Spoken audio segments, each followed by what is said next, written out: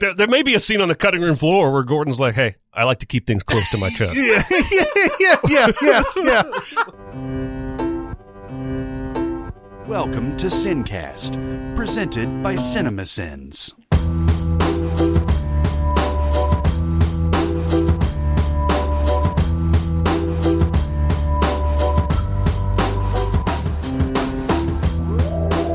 All right, everybody, welcome to the Sincast. This is Chris Atkinson from CinemaSins, joined as always by the voice of CinemaSins, Jeremy Scott. Nice to meet you. Nice to meet you again. Yes, indeed. And for Music Video Sins, Barrett Share. A pleasure. Yes. For a lot of you guys out there, it's been week to week. We've been doing this Marvel versus DC thing and everything. For us, it's been a month. Yeah. Feels nice to be back in the studio. We did 1 million podcasts in early June, and they came out like regular, and you guys were none the wiser except for the fact that we mentioned that.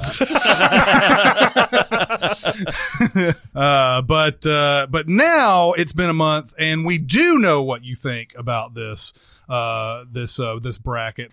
Some of the criticisms, I understand you. I see where you're coming from. Some of them, I do not. What do you think overall the response has been? Because I'm usually on the SoundCloud, Twitter side of it, and I haven't seen. There's been little nitpicks there, here and there, but normally they're like, I kind of get it, but I would do something different. Yeah, I think it's generally been positive. Yeah, generally positive, and just a little bit of vitriol here and there.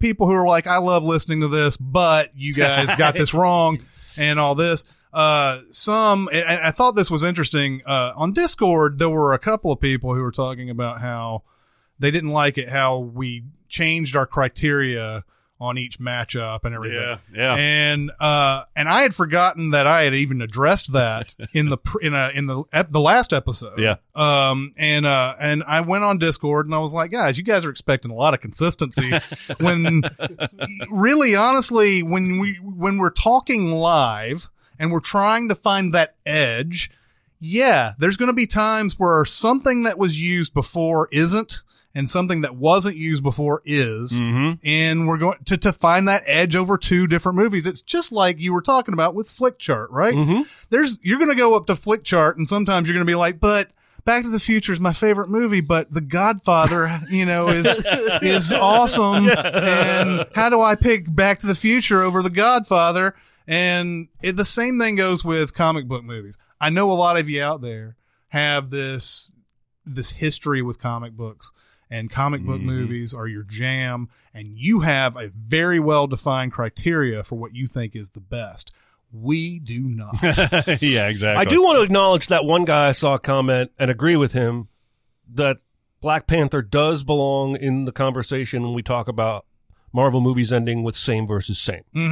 Because in our praise of Black Panther, we had not mentioned that it also does have that same versus same. I bet you if you made a list, there'd be more than 50% of these movies on Marvel's MCU that end with some kind of same versus same. Marvel's plots always seem to revolve around some sort of technology that a bad person wants to use, and then somebody else gets it, or a good person wants to use, and it's used for bad or whatever. And the bad version of it is always the bastardized, it's stronger, but it's maybe dumber or something. Fucking Iron Man, Black Panther, Ant-Man, all of these things are going to end with same versus same, because it's the same thing with Superman. You're not going to beat Superman unless you have a Zod or unless you have Kryptonite, which is bullshit. You want to see Superman fighting at full strength and meet his match. Well, right? You bring up another thing that I had read when we were talking about the Superman snapping Zod's neck and everything, and we were like, how is that possible? Well, and somebody was sarcastically just like anybody else snap somebody else's neck. And I was like, okay, so here's my problem with that. The problem is that Superman and Zod are punching each other the entire scene.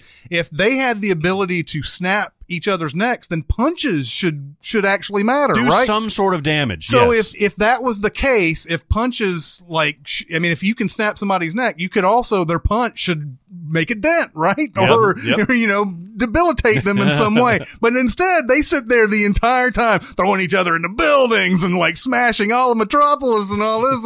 And then at the end, it's like, I didn't want to do that. Oh my God.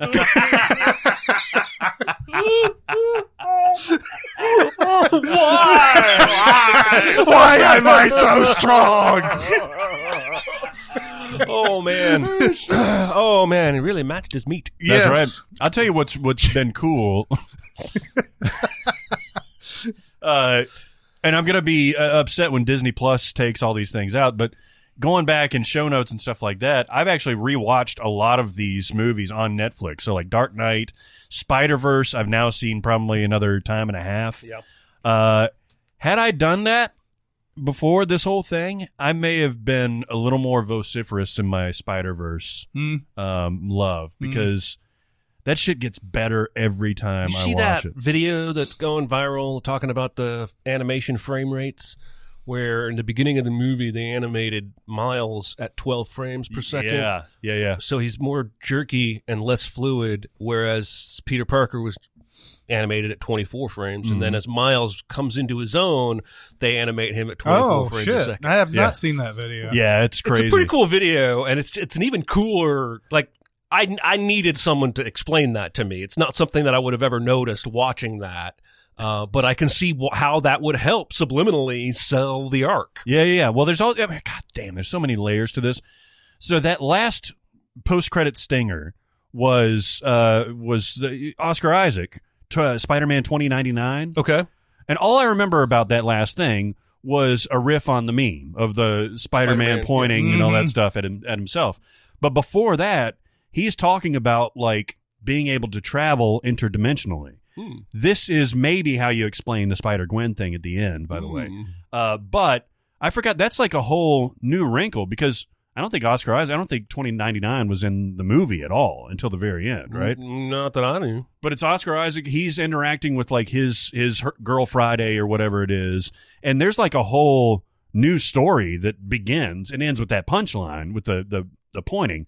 But like I could see that character being explored more. That movie is fucking great. It is great. Yeah. It is great. Anyway. Yeah. We are going to start with the North Elite Eight, and it's going to hurt right off the bat. In fact, if you look at all the matchups, these are all going to hurt. Iron Man versus Road to Perdition. Oh, fuck. Yeah, where do you start? Right, we've talked about both of these movies extensively over these matchups and everything. We give Iron Man a lot of credit for launching that MCU and doing so well with a property that I don't think anybody thought was going to be a big, huge hit. We've said it before. I feel like I saw that trailer and I was like, well, there's your first bomb of the summer right there. Might make $100 million tops. And it turned out to be above and beyond, and is still one of the top five, if not the best. In terms of box office, or just in terms of quality? Quality. Yeah, I think so. What do you think Robert Downey Jr. does now? I saw him in that Chef show, like he was briefly in that. Did you see that episode? Yes, that was a fun episode. That was the night of the too many edibles.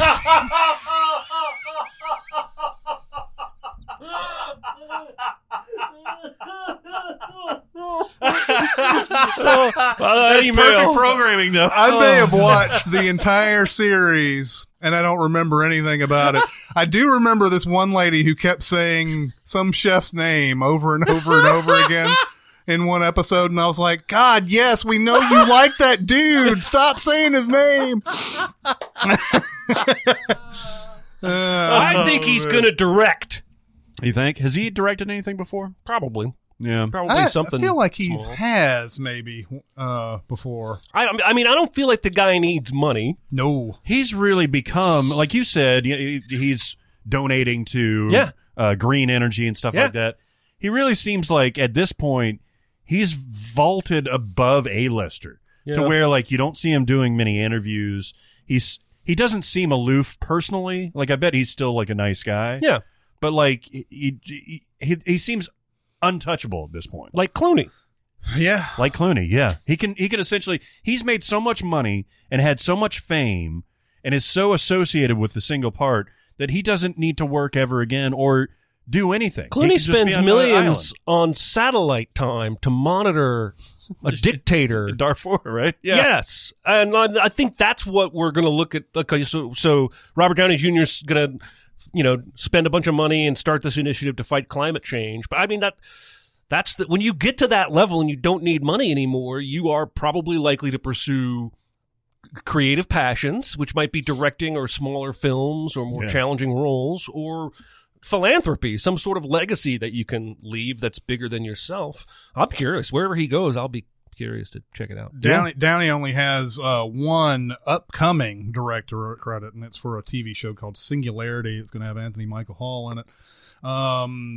But yeah, I could see him doing that. I could also see him just kind of, whatever. Him and Anthony Michael Hall were buddies way back in the day. Well, yeah, I was actually searching my brain to see, because Robert Downey Jr. was in St. Elmo's Fire, and the rest of the Brat Pack was in that, and I don't think Anthony Michael Hall was, though. They're both in Johnny Be Good, and they're both in Weird Science. Yeah. And I'm pretty Science? Sure. Yeah, Robert Downey Jr. is one of the bullies. Anthony Michael Hall is one of the main characters. It's been forever since I've seen them. And there was maybe one other in there somewhere that they were in together. I think they were also. I think I read that they were legitimately friends back then. Oh yeah, I mean, it seems like all those guys just kind of like literally ran around together. I would love for some people who really only know Robert Downey Jr. in Iron Man to watch Natural Born Killers. Oh, Jesus. If they haven't seen it. No kidding, man. Because that's going to blow their fucking mind. His accent alone will blow your mind. Yeah. I was thinking about that the other day for some reason. It may have been listening over one of our podcasts and everything, and Robert Downey Jr. came up, and I was like thinking, man, some people out there will get their minds blown if they saw some of his older movies, especially that one where he's so like just over the top in it and everything. By the way, it was Rob Lowe in St. Elmo's Fire that I was thinking about, not Robert Downey Jr. Okay, so Weird Science. This is Robert Downey Jr. and Anthony Michael Hall. Weird Science. Johnny Be Good. God, I haven't seen that one in a long time. Oh, it's not fun. It's not good, right? Mm-mm. Hail Caesar, but not the Coens' Hail Caesar. Right. This is a 1994. Yeah.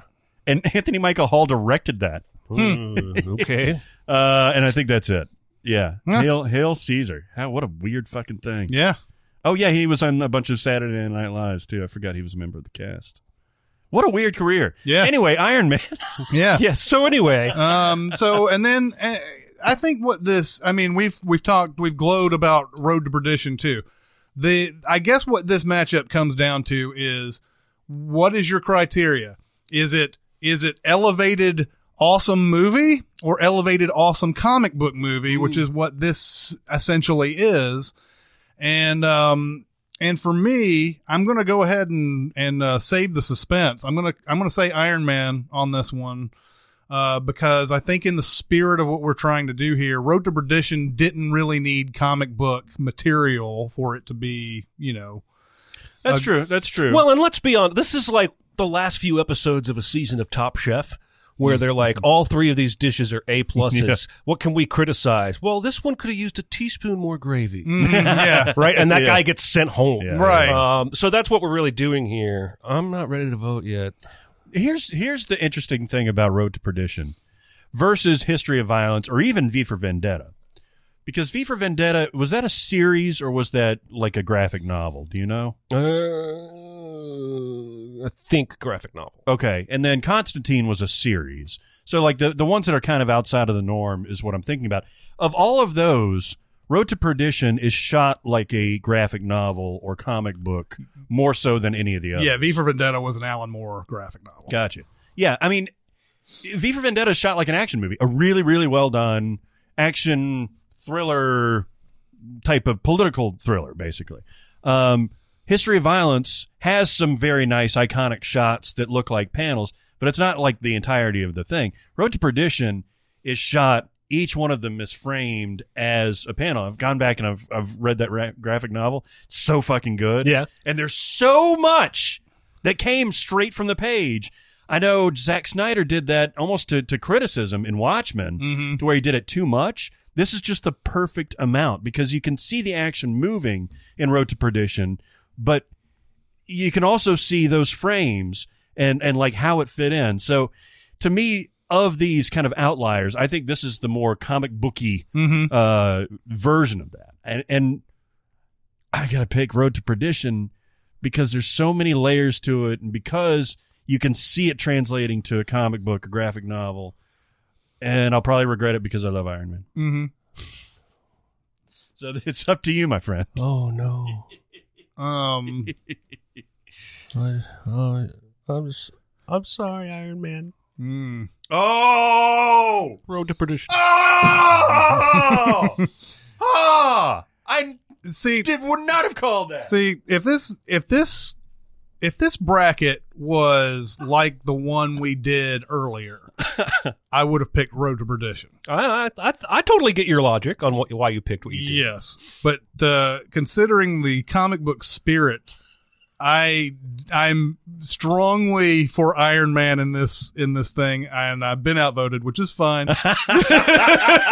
Well, this is at least not as bad as Sideways and LA Confidential. Or Rocky in the Dark Knight. Yeah. See, now I take issue with that though. A lot of people brought up that Rocky Dark Knight thing as if that was such a like chasm between quality. I don't think and so. I think that's a chasm between generations. It's got to be. You go back and watch that first Rocky again, you will get First all Rocky the feels. is fucking amazing, It and is. it's become sort of a joke over the years because of all the sequels that came out and everything afterwards.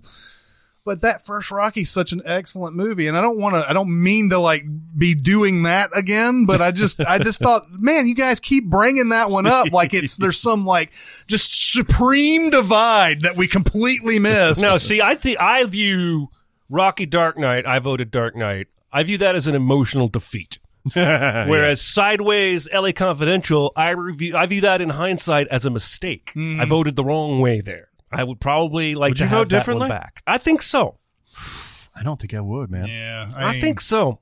that was the one. That's the one that I was deflated with. I like both of those movies, but LA Confidential. Well, to me, that was the emotional pick. I think you and I picked Sideways.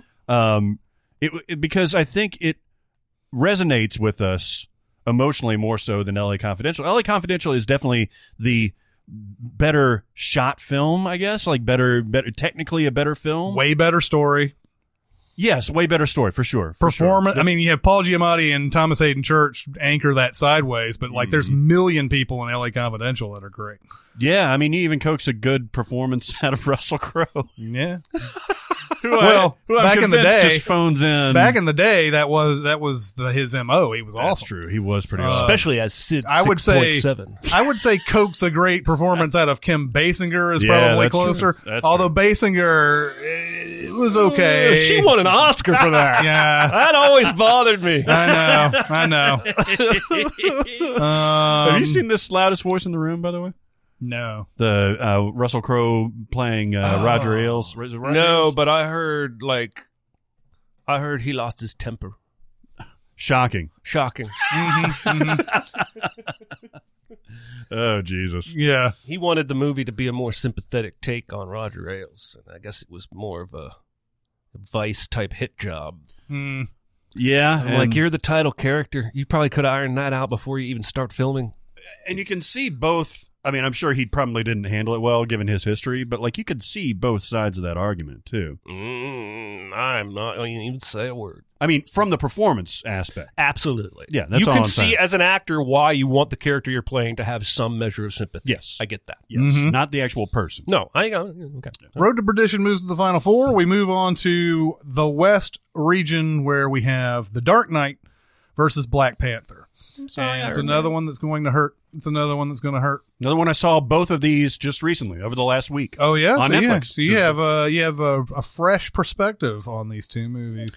They're very. I mean, you can't really get more different in terms of shooting because Black Panther, despite the title, is very colorful. Like it's extremely the visuals pop. and like all the colors, and even in the city center, all over Wakanda, the stuff in Busan, the purple energy that emanates from that new suit and all that stuff, the way that everybody dresses. I did go back and watch specifically that cliff scene, and you're absolutely right. There's people not just hanging out, they're like doing things like this and like throwing their arms all back and forth, and it looks fucking awful. Yeah. It's just, there's something unnatural about it. I can't figure it out. It's either the frame rate of those people, or it's a scale thing, or it could be a combination of all those things. But like every time there's a digital crowd, it just never looks right. Well, here's the problem with that. If it's a visual choice to say, I want to represent, all of Wakanda, that's not all of Wakanda. Mm-hmm. That's like, enough people to sit on a cliff face. That's like a REM concert or something like that. It's not a fucking, it's not an entire country. So either, I think REM can pull more than 24 people. So either scale it back to where it's just practical humans standing on that fucking soundstage, or do a Lord of the Rings type of thing where everybody's in that fucking thing. I would like to know, just especially in light of that Shazam director's video about the problem solving of movie making, which was a fantastic video. Yeah, I would like to know how the way they ended up shooting the cliff scene solved their problem. Yeah. I would like to know the story of how that became the solution. Can we not get the actors here? Yeah. Can we not put them on the cliff because of safety reasons? Can we not fake the cliff? Like, it's baffling to me. I agree. Considering that there are two of those scenes and they are anchors in the whole film. Yeah. It's almost like, I don't know. And it sort of takes you out a little bit, because I understand why they didn't do too much work on it, because they don't show those people during the fights. They only show the people who are at the bottom looking on. So it may have been a cost thing. Like, are we really going to build a whole thing for this? But it in a way takes you out, because it'd be nice to see all the people like cheering it on from the stands and everything, or the stands, but the cliff. Yeah, have like a background shot, like going over the crowd and all that shit. Yeah. So it's kind of disconcerting when you see this crowd full of people, this cliff full of people, and then it just kind of like, well, we're just going to focus on the bottom level. Everybody else is kind of out of the frame. The only other big story issue that I had with Black Panther, it's always been an issue for me. I think we sinned it.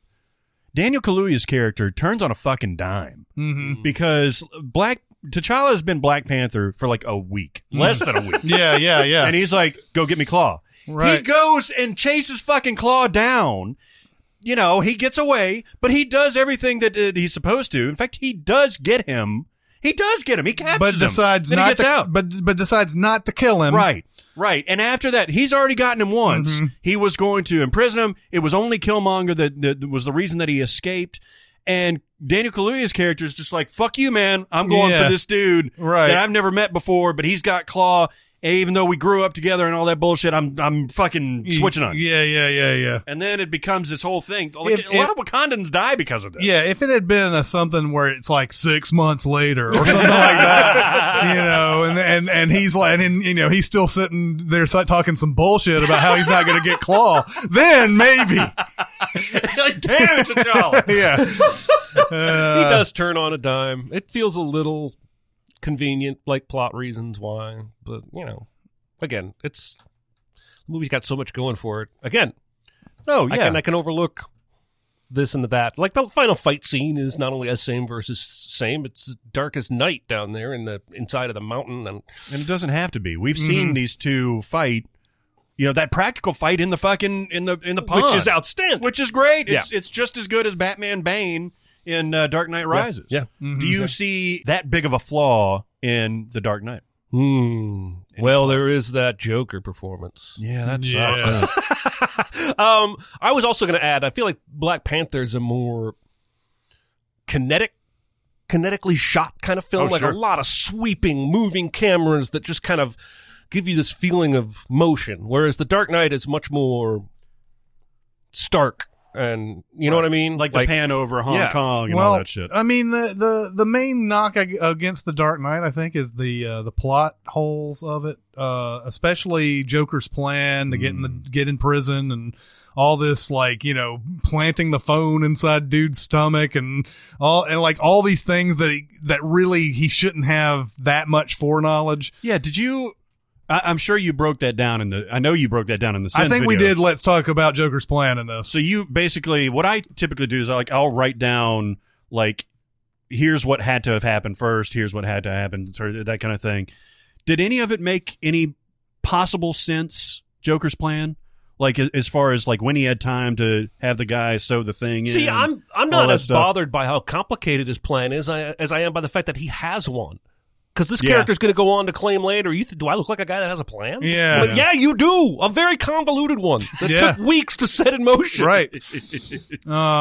Yeah. Now, and I have not seen The Dark Knight in a while, so I can't remember every single little detail about it. But I do think that getting, Aaron Eckhart and Maggie Gyllenhaal in two completely different areas with two different things, and setting up all this thing. Everybody does the exact thing that they're supposed to do for his plan to work. Like there's too many moving parts.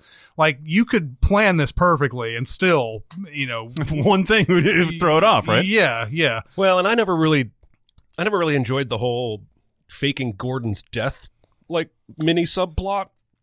It never made much sense to me. It doesn't really make a whole lot of sense. I'm going to fake right? my death to protect my family, and I'm only going to tell Bruce Wayne Batman. Does Batman even know? Does anyone know? Batman doesn't know. The police commissioner doesn't know. Like the mayor doesn't know.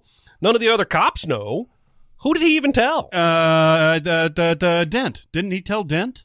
No, because Dent's the one who's He like, says you really do keep things close to the chest, that's right. even though that was said to somebody else. It was said in a recognition that they've said this before, but it was two completely different. Yeah, it was Bruce saying that to Lucius. Well, and he says close to the vest. Yes, yeah. And the other guy says close to the chest. He's like, you do keep things close to the chest, like they had some. It doesn't make makes Like no there sense. may be a scene on the cutting room floor where Gordon's like, "Hey, I like to keep things close to my chest." Yeah. You're like, guys, this makes the movie 5 seconds longer. You can't do it. I like one of the things I like about The Dark Knight is that it got us. Initially, I didn't like it. It got us out of the Wayne Manor and the mansion and the Batcave. Yep. And it gave us this sort of city Batman who has a penthouse and who's got this shipping yard crate that elevators down into like a concrete Batcave. And then by the third movie, back in Wayne Manor. But I like breaking it up. I agree. And I think that's why the 89 Batman was so good, because it got you out in that cityscapes and all those Tim Burton-esque gothic type of things. And the same thing here. And we've talked about how you making Chicago a character was so perfect. I mean, everything worked out perfectly. The Trump Tower, the Blue Tower was still under construction down on the riverfront.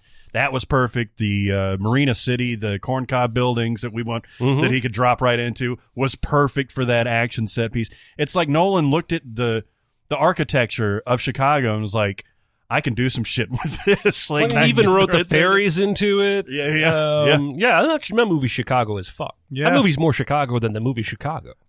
Yeah, it literally is. I didn't mean to get back to the negative. This is something that else I wanted to bring up during all the planning and everything, was that Joker taunts that one dude that's guarding him and talks about like how his friend, whatever, he screamed or he cried or whatever the hell it was to get that guy all riled up so that he'd fight him and everything. That's another part of his plan. Yeah. Is like, I'm going to get that guy so riled up about his buddy that he's going to want to beat me up. And of course, I'm the Joker. I'm going to beat him up. Yeah. And it's going to turn the tables and everything. This is one of these, I don't know if it probably wasn't Dark Knight that started this, but this is a common thing we see in all of we saw it, in Infinity War. With Star-Lord and everything. It's like this idea that people just lose their shit over I understand being emotional about somebody you've lost and everything, but I don't understand being that emotional to the point that you fuck everything up. Yep. Every time. Like I mean, I understand that that's going to happen for some people, sure. But they make it sound like everybody is like that with these movies. Yeah. So yeah, I didn't like that either, but, yeah, The Dark Knight is just technically just an excellent film. And so I can sort of ignore a lot of those little things in there. It's still fun. Yeah, it is fun, even though it's a pretty big, serious movie with a lot of weight to it. Mm-hmm. But it is fun. I think that's sort of by the way, don't mean to have an aside, but I think that's sort of what people sort of don't realize about us when we're CinemaSins and everything. Is that when we do something like that and pick apart The Dark Knight, like all this other stuff and everything, we could still totally be having fun with what they're showing on the movie. In the movie. So a lot of times it's like, yeah, we're putting it on notice for a sin or whatever, but still, like, secretly we're like, I kind of like this. Yeah. You know, a lot of times. I found myself smiling a lot at the movie that I'm sending right now, even though it's terrible. Oh God, not me. There are times, obviously, yes, the vitriol is real and we don't like anything, like but Dumbo. Yeah. Oh my God. I loved your description for Dumbo, by the way.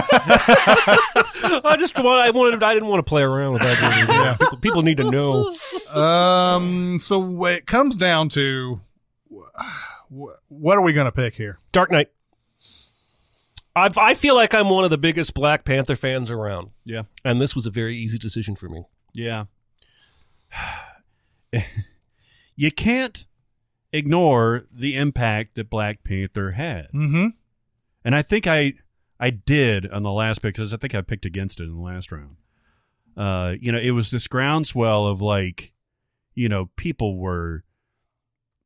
It's hard for me to say it, but people were empowered. Mm-hmm. People saw themselves on screen. Not only themselves on screen, but like in a superhero, positive, we run the world, we have the greatest technology sort of way. And a movie that domestically beat Infinity War. Yeah. Mm-hmm. Yeah. It was, well, again, it was in theaters still when Infinity War came out. That's the only reason I was able to watch everything again was because Black Panther was still going on at the time Infinity War was about to come out. Man,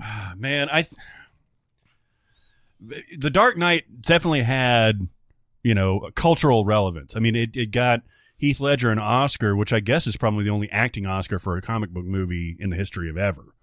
Yep, I think so. Yeah, I'm sure it'll happen again. Be interesting to see if anybody from Endgame will get nominated. I don't think so this year. For acting? There are things like it's going to get nominated for. Yeah, that it deserves. Sure. But I don't know if acting's one of them. God damn. I think that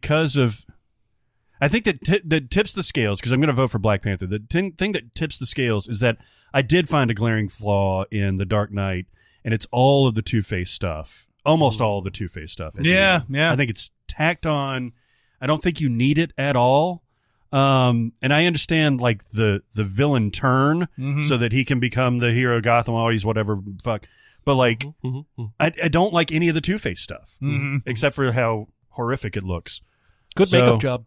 I think just for relevance and comic booky-ness, I'm going to go Black Panther. Okay, so decisions on me, huh? Yep. I'm going to pick The Dark Knight. No bad choices. Yeah. Except yours.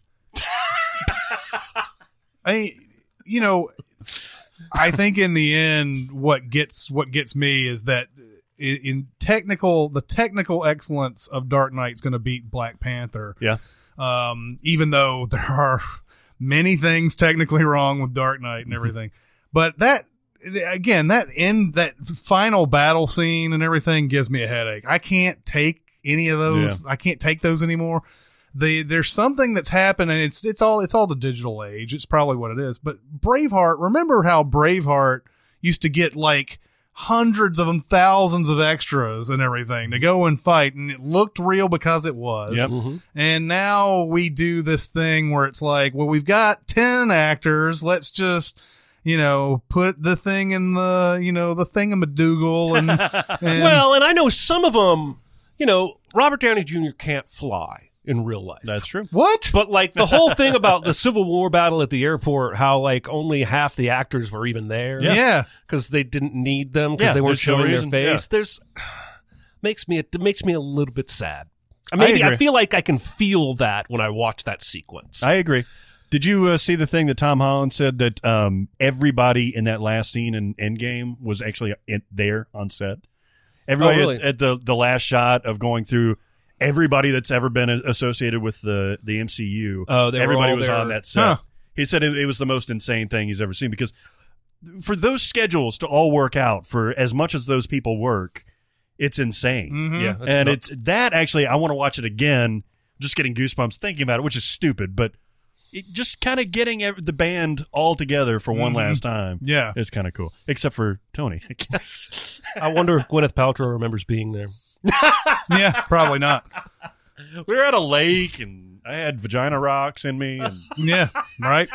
rumbling around in there. Yeah, just rumbling Did you around. see the thing? Do you know who Grimes, the singer? Uh-huh. Did you see the shit about her today on Twitter? What was the deal? Like She's talking about her workout regime. yeah. Not regimen. Yeah. But it included having the outer layer of her eyeball removed regime. Oh, yeah. to like cure her depression. I'm serious. You need to check out Twitter when you get This home. was, what's her name again? Grimes. Grimes, She's that's dating right. Elon Musk. Yeah. Which, like, if anybody knows about eyeball layer removal technology, it's probably that guy. Would vaginal rocks like work like bobble the you know, just hit the little boggle Yeah, no yeah. no what's the one Weebles. what's the Weebles. one where you hit the little bubble and there's like the dice in it? That's what I thought about when you brought up vagina rocks. Is it not bobble? What is it called? Boggle? I thought Is boggle is the one where you like shake Yeah. the letters, but there's another board game where there's a bubble in the middle. You're right. I don't remember that game's name. I know what you're talking about, though. There's Bubble Bobble. Bubble Bobble. Maybe it's bubble bobble. Bubble Bobble. Is that the bubble in the center of the board? No, that's not it. You hit the bubble and the no, I know dice what you're fly, talking the about. dice go a certain way, and Yeah, it's like shake and take. Shoots and bladders. trouble. Trouble! That is the name of the game. Yeah, trouble. It starts with T. So Imagine the vagina vagina rocks. rocks is like trouble. There's so many different things popping in my head. Like the 50 Shades, the second one, where he brings out like these beads, and she's like, "You're not putting those in my butt." Yeah. And he's like, "They don't go in your butt." Like that's better. Yeah, I know. No, they go in your pussy. Yeah. They So go you're up, gonna be- they you're go gonna up your walk- nose, and they come out your mouth. That's gonna make you feel so much more comfortable. Flossing Yes. action. Nasal flossing. Man, what terrible people those people are. They're terrible people. Whoa. She's like, I don't want to do any of this shit that you like doing, but fuck, you're so hot. Oh my God! I mean, he's the worst. He's the worst. So hot and rich. I'll let you do that shit. Oh man! That's Sing 'em on up that's the underlying theme, right? You know, women will put up with anything as long as you're hot and rich. I think I took away from it. I think it's the same for everybody. Yes. Yeah. Did the Dark Knight win? Yes. It did win. It did. But really, the real winners are the listeners. Yes, and the makers of Trouble, Yes. and the manufacturers of vagina rocks. Right. Wow. That means the Final Four matchup will be Road to Perdition versus the Dark Knight. DC on DC. That's right. For all y'all people saying DC doesn't have a chance in this. Yeah. Well, it's going to get one in the final. Yeah. Mm-hmm. We go to the South region where we have Avengers on Avengers Violence. Oh. Uh-oh. The Avengers versus Infinity War. Ooh. I tell you what, Infinity War is the Avengers movie that I've watched the most, weirdly enough. Mhm. Because I'm just constantly on Netflix, like I'll play 30 minutes of it or something like that, because there are 30-minute stretches in there where it's glorious. Mm-hmm. And I don't know if I really love it, but I keep watching it. It's so weird. Yeah. I don't know Yeah. why. I would probably watch. I mean, I don't typically just go and watch these movies all the time. Like, it's not like, I have a couple hours to kill, I'll just throw that on or whatever. But I think if I did, it would be Infinity War would be the one that I watch more, just because there's so much going on and everything. The first Avengers is just we've talked about what a miracle it was to have been made, because so many things had to go right in this for it to culminate in this whole thing. Iron Man had to be a huge hit. Captain America and Thor had to be at least decent hits. If they were kind of like, can you imagine if Captain America and Thor kind of like just didn't do anything? No. Yeah. Well, that's what I was thinking. Did they do well? Do you know off the top of your head? Yeah, they did well. I don't think they Iron were. Man They weren't well. like They weren't like super like. Yeah, Iron Man went over 400 million domestically. Yeah, okay.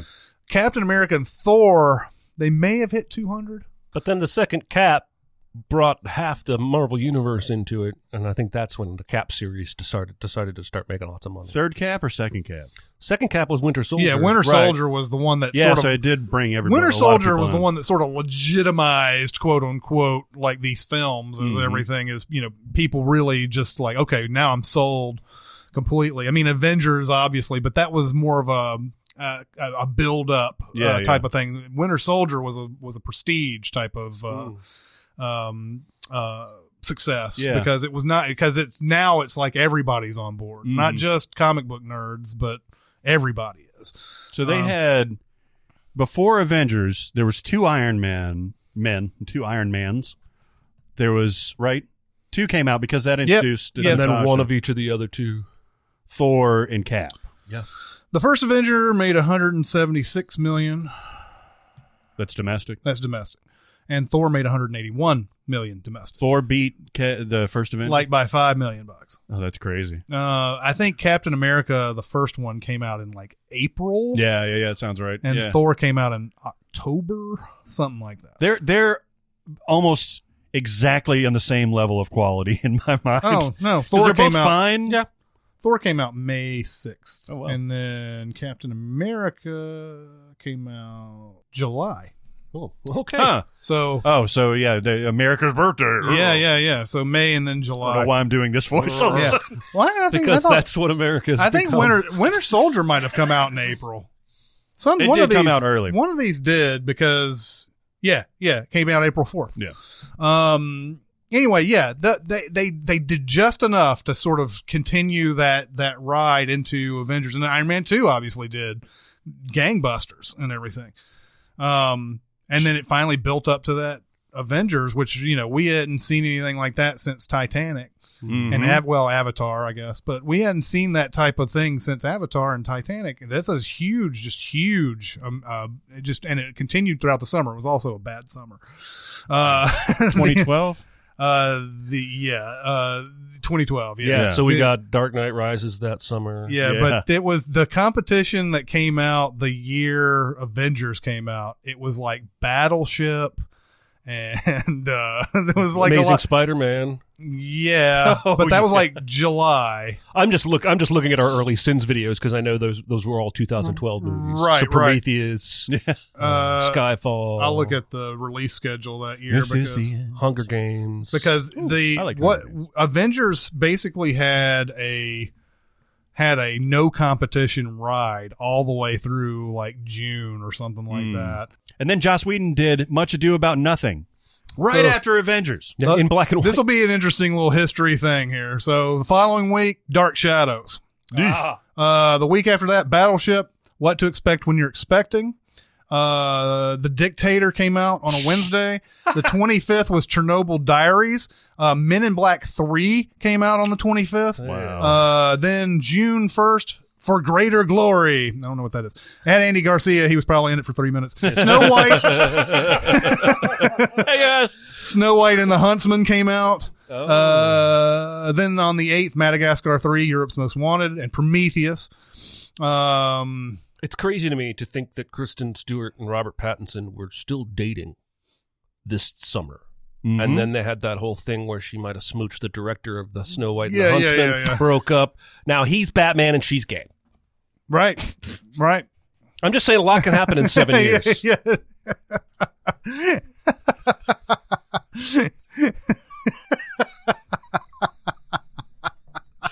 I'm just saying a lot can happen in 7 years. It's very true. The 15th of June was Rock of Ages, and That's My Boy. Oh, my God. The 22nd was Abraham Lincoln, Vampire Hunter, Brave, and Seeking a Friend for the End of the World. Brave was probably the next big next level hit that came out since Avengers. Everything else was nothing. Wow. Brave sucks. Yeah, and I didn't like Brave. So, and then like you got stuff like Ted, which was a huge hit. Magic Mike. You could maybe make an argument that Ted was such a huge hit because the audience was so desperate for something Could be. remotely resembling Sure. good. Yeah. And it was better than people expected, too. When did Cabin in the Woods come out? Was that 2012, too? Sounds right. Or it was maybe right after, because that would mean Hemsworth was in Avengers. He was in Huntsman, right? He was the Huntsman, wasn't he? And then Cabin in the Woods. Yeah, Cabin in the Woods came out came out April 2012. Oh, it came out before, but then nobody knew who But it Hemsworth also had was. been, I think it also had been pushed back Right. too. Like Right. it was supposed to come out. It was supposed to come out before. So yeah, the Avengers is an achievement. However, I've never been a huge fan of the Avengers, and I know that's like I mean I like it, but it's one of those movies where I don't like most of what I see until like the last 20-30 minutes of it. And I feel like the last 20-30 minutes of it were so good that a lot of people were like, yeah, that was the movie I wanted to watch. But like I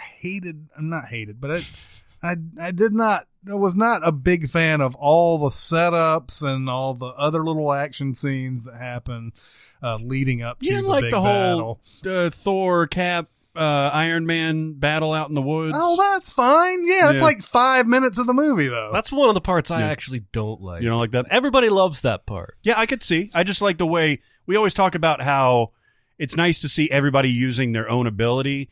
And it in that scene, everybody's using their own Absolutely. defense and well, and you offense also and have stuff like the hammer hitting the shield. Yeah.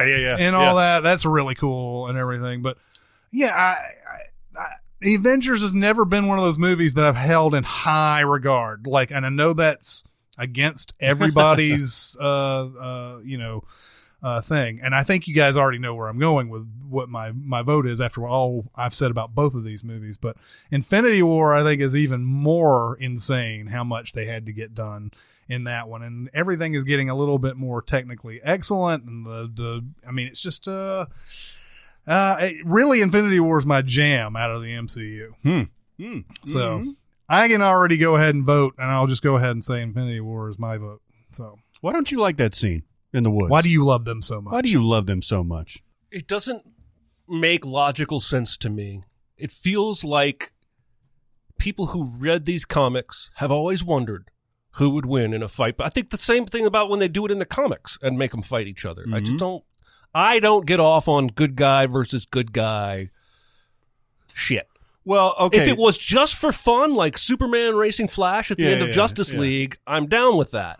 But here what we have, to me, is everyone's pulling their punches because even though they're frustrated with each other, they know they're all not bad guys. No, but Thor doesn't even know who Stark is. Well, And I don't think he knows who Cap is either. And Cap and Tony are already bumping ugly. Yeah, exactly. well, Tony had only just shown up. Right. He'd just shown up in and flew up into Germany the thing. or whatever. And then they get Loki, and then that's when Thor attacks them, right? Mm-hmm. Yeah, because he grabs Just Loki. doesn't make a lot of sense to me. It just feels like someone somewhere wanted to see what would happen if Thor, Captain America, and Iron Man all had a fight. It's Just like Civil War to me. It just feels too fan servicey for me to take seriously. Although it's better than that thing in Civil War, though, because I agree with that. Because Yes. the Civil War thing is just everything that sets that up is so goddamn ridiculous. Yeah, this at least has a reason. Like Thor wants to get Loki the fuck out of there, and these guys are in his way. I agree. And Cap and Tony don't like each other basically I'm just on saying, sight. use your words, people. Use your words. Well, I think no, you're right. I think it may be Tony that tries to say like, "Hey, we're all good. We just need your guy back." right? It's Something all like it's all that. Loki because he wants to take him back to Asgard. Yeah. And he's like, I can't let you do that. But then Yeah. No. It's cool. I think It's cool looking. I think it's cool. I think it's cool when Spider-Man stops the Winter Soldier's arm in Civil War and says, "You have a metal arm." Doesn't mean I like that movie. Where do you stand on Infinity War these days? I'm in a really frustrating place. Uh-huh. I love it. I like it more than I did when I saw it in the theater. Me too. But I still struggle to, now that I know what comes next, to keep it there. I don't get the same pleasure out of watching it now, even though I respect it more. Right. If that makes any sense. Yeah. I totally get that. So I will vote Avengers. But it's like 1A and 1B to me. I like them both a whole lot. I think we should get a petition going right now to get them to remake Endgame. Well, you said that Endgame slightly undercuts your enjoyment of Infinity War. It does. Right? And, the Endgame doesn't happen without Infinity War. So you can't really, take Infinity War completely out of the equation. Somebody, I think this was another Discord discussion at one point. Because a lot of the guys on there are like, no, this is just continuation of the story, and it makes total sense, and I understand that. I think I just don't like the way Endgame goes about its business. We all knew that Infinity War was going to have to be undone some way. Yeah. Like all the stuff that we saw, we knew even when we watched Infinity War that these guys weren't going to be gone forever. And like a lot of stuff that happened in the movie was going to have to be undone. I just don't like the way they went about it. Just don't like the whole idea of, inventing time travel in one day. Yeah, I wonder what they would have changed, because didn't you say, Jeremy, that the Russo brothers wish they hadn't shot them back to back? That was the one regret they said they had, is that they wish they hadn't shot them back to back. I wonder what they would have done differently. I do too. Or if they would have done it. I think they would have thought out a lot of these. I think we still want to see Cap versus Cap, and we still want to see Stark and his dad and all this stuff, but maybe just not the way they went about it. Yeah. And I don't, and like I said, it would take me months probably to try to figure out one. I mean, I can only imagine what pressures those guys are under when they're making movies. Like, we got to have this shit by next year, guys. Better start on it. Yeah. Well, it feels like we'll talk about Far From Home in a little while, but it feels like they had a little bit of the same issues with Far From Home as far as explaining what happened and how it happened and all that stuff. Yeah. So Infinity War, to me, because it looks so fucking good and everything, you're right, like it's next level. In fact, they probably spent so much time on that was the expense of Black Panther's effects. They probably were pouring everything At this point, into though, Disney has so much money that I know, you always hear all these stories about like how these guys are overworked and the effects, the VFX guys. I guess you keep having that much money when you don't when you don't like go full balls to the wall. Yeah. I have, it's not nearly as bad, but I have the same issue with Infinity War that I do with Passengers, in that I love watching it, but I don't know if I love the movie. I can see that. So I think Avengers is up there with Iron Man as one of the most perfect MCU movies. So I'm going to vote for Avengers, the OG. All right. Avengers. Original Avengers will move on to the Final Four. We just snapped Thanos out of existence. That's right. We did.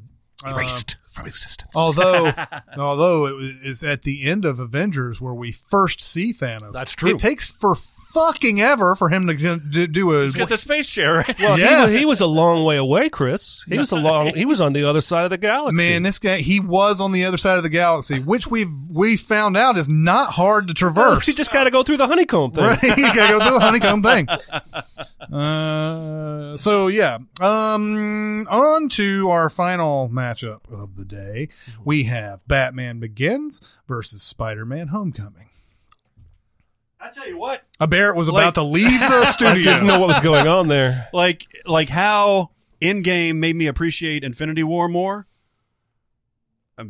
Far From Home made you appreciate Homecoming more. And I really like Far From Home. Mm-hmm. But Homecoming Far From Home doesn't have the emotional beats that Homecoming does. We'll talk about Far From Home later. But Did you have the same experience? Yes. Yep. In fact, yes. I'll tell you more in a minute. So Homecoming, I'm on record as saying, is my favorite MCU movie. Mm-hmm. It is not what I would call the best. Mm-hmm. I think that still goes to Iron Man, which is sadly not in the tournament anymore, and it's my fault. It's Tom Holland is so good. I have so many druthers. I'd rather he not have an Iron Man suit with the computerized voice. That's been bugging me a lot more the more that I watch it. And I'm like, I've probably watched it 20 times at this point. But you're right. You could argue that the most fun stuff that he does is outside of the suit. Well, and again, maybe it's impossible to talk about this right now without including some Far From Home talk, but Far From Home goes to great lengths to show that Peter is a gadget maker and a tinkerer. Mm-hmm. And I'm like, then why did you give him a Tony suit? And he could have made that himself. If now you want to make him a gadget maker. But anyway, no, I think everybody in Homecoming is cast perfectly, from Ned to Michael Keaton, to the love interest girl to Zendaya. I'll never get it right. To the teacher. Feels like it should be Zendaya, though, right? It really does.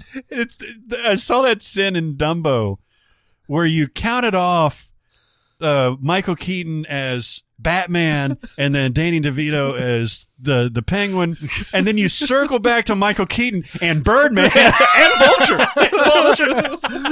It's in there like 3 different times. It's one of my favorite scenes. The way I don't even know who did the footage, but the way they put the footage for every single back to Michael Keaton.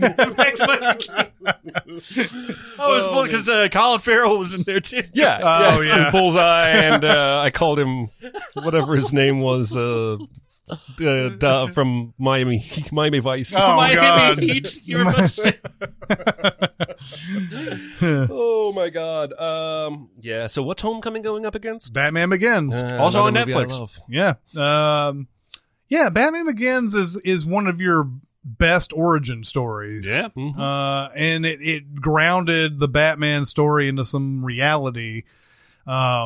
That's what the thing is about these Nolan ventures into the DC universe, is that they're more grounded in reality. He's trying to make these more human than what your typical comic book movie is. And I guess, you look at the cast of Marvel guys and women and everything, those are real people too, but there's it's a sort of a different hyper realized version of humans. Because, Stark is a mad billionaire. You have Captain America as like this, like, insanely 100% good person. And then you have magic. You have gods and stuff like that. In Yeah. the trilogy, everything is within the scope of humanity. Joker is a super genius at chaos, but he's a human being. Mm-hmm. Batman is a human being. Even Bane is a juiced up human being. So Ra's al Ghul is a human being. Well, and that's something that started to fuck with me a little bit once they started trying to make the DCEU, is that we'd watched 3 Batman movies that had grounded everything in reality, and then we went to this one spot where it's like, and I know it's in the DC universe. It's not like they couldn't. It's not like it's wrong for them to do this, but now once you introduce Superman and Wonder Woman and all these like completely like gods and everything, and it takes you out of that stuff that you sort of established, even though it's not a part of the DCEU. Mm-hmm. It always felt weird to me once they started putting like actual superhumans. Yeah, because isn't it in Batman Begins where you'll see the aftermath of him like kicking ass? I know it's more so in The Dark Knight, but you'll see the bruises on him, on his back and all that shit, and like he'll drink his Powerade or whatever it is in the morning. But like Batman Begins starts to show you that there's a physical toll being taken, even though the guy is ripped as hell. Mm-hmm. He still is human, and it hurts when he gets kicked. Yeah. Well, and that's the big difference, and I think that's a very strong argument for keeping Batman separate from the rest of the DCEU. Yes, because he's the only straight up human who is not a god, alien, or have magical powers. Mm-hmm. He's human. Mm-hmm. He doesn't fit even in Justice League, which I some reason, was watching part of the other day. When he shows up in that scene in Grant Park or wherever in Chicago, I'm like, the fuck are you going to do? Yep. Yeah. There's like 4 nuclear awesome dudes that just got their ass beat by him. What are you going to do? Yep. And of course, he does nothing. Yeah. Yeah. Gets And his so ass I thrown. think maybe you take this Matt Reeves Batman, you just go off and Batman has a universe, and then you start the DCEU, you bring in a Flash movie, a Green Lantern movie, a new Superman, Wonder Woman keeps going, you do that thing there. If you absolutely have to have a cinematic universe, and it kind of fucking seems like you do it that way. Yep, I agree. Yeah. That's what I think that's what breaks, Yeah. is when you include Batman with that shit. Yeah, yeah. So yeah, we have 2 very contrasting movies here. Batman Begins is very like serious and dour and all that, and then Spider-Man Homecoming is happy and exciting and Let's go. funny and everything. I think they have equally bad action scenes. Oh, what are the big action scenes in Batman Begins? That fucking tram scene at the end is kind of a nightmare. That is, but I mean, the stuff in the League of Shadows where he has to fight his way out. Oh, I that's think cool. That's, really That's good. cool, but no, when he's fighting in the Narrows at night and he's fighting the League of Shadows ninjas, that bullshit might as well be black screen. I can't see what he's doing. When he like flies in at him after they're standing there on that bridge and he like comes in out of nowhere and like beats a bunch of ass, that's all a blur. I think it's supposed to be though. Well, okay. But you're right. I mean, it's just a decision. It's the same thing as Homecoming. It's supposed to be dark and in an invisible plane, but it doesn't make it good. No, Yeah. I agree. No, Yeah. I agree. Do we have the Papa Wayne and Mama Wayne's death in this one? In Batman Begins? Yeah. Does that start the movie? Yeah. Yeah, because I get it so confused. There's so many of these. Because fucking things. this one, I believe that's the one. This is the. Wait a minute. Yeah, you see him riding the train with his dad, and his dad's explaining why the train is going to help Gotham. Right. And then they go to the play, and there's bats on stage in the play, and Bruce gets scared. they and leave have to early. leave. That's right, that's right. They leave Okay. early. Yeah, See, yeah. I was about to go into this thing, but then I think the Zack Snyder one popped into my head. No, that's the one that I think about. Yeah, because that's the one where like pearls are slow motion. Yeah.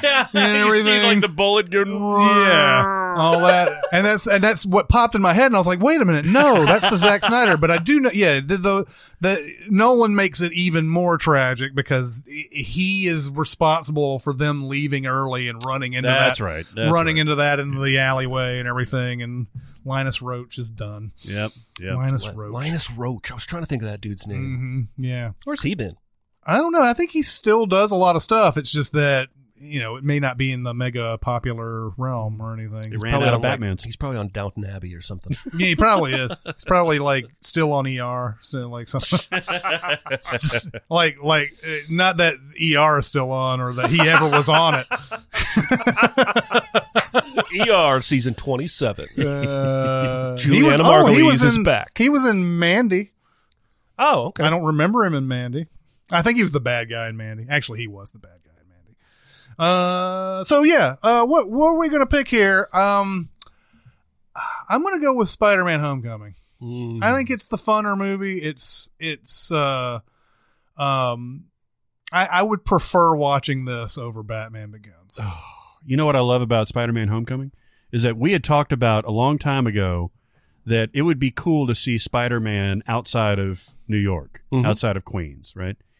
And this movie does that just for a short period of time, a decent period of time. He's in Maryland, and then he's in D.C., and then it takes him back home. And I think that's perfect, and especially knowing what I know from Far From Home, like I think that's the perfect amount of him in the neighborhood and him outside of it. This is a landslide for me. This is Spider-Man: Homecoming. Ooh, you put all the wait. There's no pressure. Yeah. I was going to vote Spider-Man: Homecoming anyway, Yep. and my vote still counts, even if it doesn't. Nice. I can't wait to talk about Far From Home here in a little bit, though. Me too. Do we have any more votes, or is that it? That's it. Spider-Man: Oh. Homecoming will go up against the Avengers. So we have DC, So we'll Marvel. So we will have a final that is DC versus Marvel. We will. That's We will. fucking awesome. We did exactly what we wanted to do with this thing. So yeah, exciting Final Four. That's going to be some tough pickings. Yeah, no all kidding. of that. You could literally see any of these four winning. Yeah. Or I could, at least. Yeah, I definitely could. I could even see History of Violence coming from behind to win. Right. Out of nowhere. It took me a second to process. Who do you vote between Avengers and Spider-Man Homecoming? History of Violence. Yeah. It's like an airplane where like everybody who ate the fish got sick, and they go and they tell Leslie Nielsen is like everybody who ate the fish, they had choice of fish or whatever, it was chicken, and everybody who ate the fish is sick now, and he goes, yes, I remember, I had the lasagna. Okay, guys, it's time to talk about BetterHelp. Yeah, BetterHelp, man. The last time that we talked about this, I was a little bit like hesitant because I ain't never done it before. I ain't never done the therapy before on that side of it, and so I had my first session recently, and it was awesome. Yeah, yeah, it was awesome. It's weird because I talk so much on Sincast, but I don't like talking about myself all that much unless it's through stories. Like, I was here and these other people were doing that and all that. So during the therapy session, I relate a story about like a former patient that I had and stuff like that, instead of actually talking about what's going on in my life and things like that. And my therapist, Anne, who is fantastic, she kind of guided me back towards, what are your goals for this? Like, how are we going to reach those? What do you want to get out of this? And I've never had anybody talk to me like that before, because she knows what she's doing. She used to do like Fort Campbell stuff. Like, she used to counsel soldiers. Oh, wow. And she was like, all right, let's talk about what's really going on there. Now, we didn't get into super deep stuff, and I'm a little bit scared, honestly, to get into super deep stuff. But even going through like the first, you could say, surface level things, she was giving me tips that are common sense, but that I don't think about. And so I've had a very, very good experience so far. The site is fantastic. They have a counseling room that you go to. So you get an email 30 minutes before your session, and it says, Barrett, you're almost ready to have your counseling session here. Click here to go to your room. Go to your counseling room. And there, it's got all the messages that you and your therapist have had. It's got all the scheduled appointments. And then it says your session is live, and your therapist contacts you first to make sure that you're ready. You say yes, and she did the video stream. Awesome. Video bandwidth was perfect. Didn't have any lags. Could hear her very, very well. It was like going to an office. She was in her office, basically, and communicated as well as we could communicate. Yeah. So the service itself at BetterHelp is kind of blowing my mind right now. Yeah. It's something that I think I should have done a long time ago. Well, and I'm a big fan of therapy, and one thing I always tell new married couples that I meet is go to marriage counseling, even if you think you're doing good. Not that pre-marriage counseling stuff that's mostly BS. I'm talking the real stuff. It's not all BS. So, like, a couple years into our marriage, my wife and I weren't communicating very well. We go to a marriage counselor. She's like, "Do you guys love each other?" And we're like, "Yes." And then she starts breaking down. At the end of the 12 weeks, it was like, "Oh, we both are self-conscious and don't want to feel alone and abandoned by the other one. We just show it different ways. But we really have the same base wants and needs." And it feels like common sense, but it's not. I know, you need a professional that's the craziest thing. to walk you through it the right way. And I'm thrilled. I can't wait to hear more about your adventure. I hope our listeners will check it out. We do have a link, right? Yeah, it's betterhelp.com/sincast, not CinemaSins, betterhelp.com/sincast. I'll spell BetterHelp just so everybody understands what's going on. BETTER help HELP. So go to that link. You're going to get 10% off your first month. This service is affordable. This service is easy to work with. They also have financial assistance. If you're having trouble paying, just let them know and see if you can get something done. It is well worth it so far. I've only heard good things, and I've only experienced good things. Now, I'm not expecting this to go super smooth on my end. Sure. And I'm preparing myself to really get in there and see what's going on. But so far, it's just been a very welcoming and very user-friendly space, and I can't recommend it enough, honestly. Awesome. Yeah. Awesome. Okay, so we got some recommends and warns. Totes Amazeballs. They're great. It won the Academy Award Oh, for what? for best movie ever made. Yeah. Can I start? Go for it. Euphoria. Ooh. Euphoria. The last time on this podcast that we talked about it, it was before any of us had seen it. It was last week's episode. And we were talking about all the dicks. Right? And that was all that we knew about it. We said, I think I said something like, I think this Zendaya probably has some chops. You know, maybe this will be good. I'll watch it just because, you know, it'd be titillating and stuff like that. But I kind of expected decent stuff. Mm-hmm.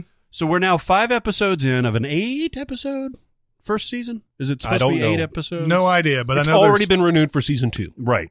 And I am absolutely like transfixed by this show on multiple levels. Mm-hmm. I think it's genius. I think it's genius writing. I think it's genius acting by across the board. I think it's genius cinematography. Yeah.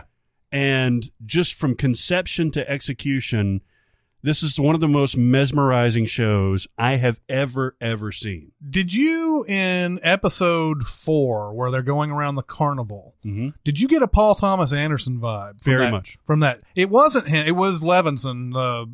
Sam Levinson. Sam Yeah, yeah. Levinson who did it. But all through it, like the music Yep. and like all the the zooms. Fucking tracking shot was amazing. Yes, it was. Yeah. I was sitting there going, I don't think PTA did this one. I don't think he did that, but I would not be shocked at the end of this episode, Paul Thomas Anderson's name Yeah. shows up, and it was Sam Levinson. You know who directed episode 5? It was Jennifer Morrison. Yeah, Jennifer right. Morrison. Yeah. And I didn't know that she had started dabbling in directing. I didn't either. That one, that one took me by surprise. Zendaya. Did I say it right? Yes. I said to Barrett at lunch a couple weeks ago, how did she get famous for modeling before she got famous for acting? Like, she is that good. Like, I think she's a revelation. Mm-hmm. I think, like you said, everybody's good. I just last night sold me completely on the fact that Eric Dane is doing something really cool here. I think, How do you mean? acting-wise. You don't like How do you his mean? acting? No. I'm interested in that comment. How do you mean? Doing He's something showing, cool. He's showing me a lot more nuance than I expected from his role, from his I'm character. so glad you said that because nobody in this show, no character is one thing. Yeah. Right. It's set up for Eric Dane to be one thing. It's not that simple. It's set up for his son to be one thing, and it ain't that simple. He's probably the most he's not really one dimensional. Even though he is an asshole, he's not a one dimensional asshole. We've seen this father a million times, right? Yes. Like this type of father, but it's not just it's not like Chris Cooper in American Beauty where Exactly. it's just, where it's exactly. The Rue is not just a drug addict. The woman or the girl in transition isn't a wreck. She's the most stable person there is. Mhm. The drug dealer Yes, in the moment. in the moment, yes, no, but again, she's got room to grow too. She's not just one thing. Well, I don't think you're right. I just don't think you can call somebody who does a bunch of one-night stands with dudes in hotel rooms stable. I'm saying relatively. Right. To No, the I agree. rest- I agree. the I rest agree. of I the just wanted to cast. throw that caveat out there and she is the most. Well, she knows herself the best. Perhaps. She does, and she reacts honestly to news that she gets, especially in this most recent episode. The obese girl Yeah. is not just cracking jokes or smart. She's got different things happening. Mhm. You know, I bet we'll come back and see the alcoholic mom who's all boozy and on wine and all that stuff. She's got some nuance to her. The preppy hot chick that's married to that's dating the jock. Yeah. Ain't nothing straightforward about her. There's a lot going on with her. Yeah, man. I can't even wrap my head around this show. It's got so many things going on. It with is. It's mesmerizing. It is also. If you haven't watched it and you're thinking of watching it based on our recommendation, you need to know it's a hard watch in terms of the drug use, the sex, and it's about as I think if it was a movie, it would struggle to get an R rating. Oh, there's no fucking way it would get an R rating. And I hope because of that and all the topics that I've said this in a couple tweets, I hope it's going somewhere. I hope it's not just titillating for the sake of being titillating. See, I ain't titillated. I ain't titillated by this at all. Well, no, I'm not trying to undercut your argument, but I'm just saying that maybe titillating is the wrong word. Okay. Dirty. It feels like it's wallowing in excess. It's unedited. I mean, aren't we all wallowing in excess? Like, you can access any of that shit anytime, anywhere. We're just talking about Reddit porn. But That just, like, entered my life unexpectedly. But okay. But this concentrated, all in one community, this many kids going in this many different extremes. Do you remember how crazy your hormones were when you were a teenager? Yes. And put it in this environment where everything is so accessible?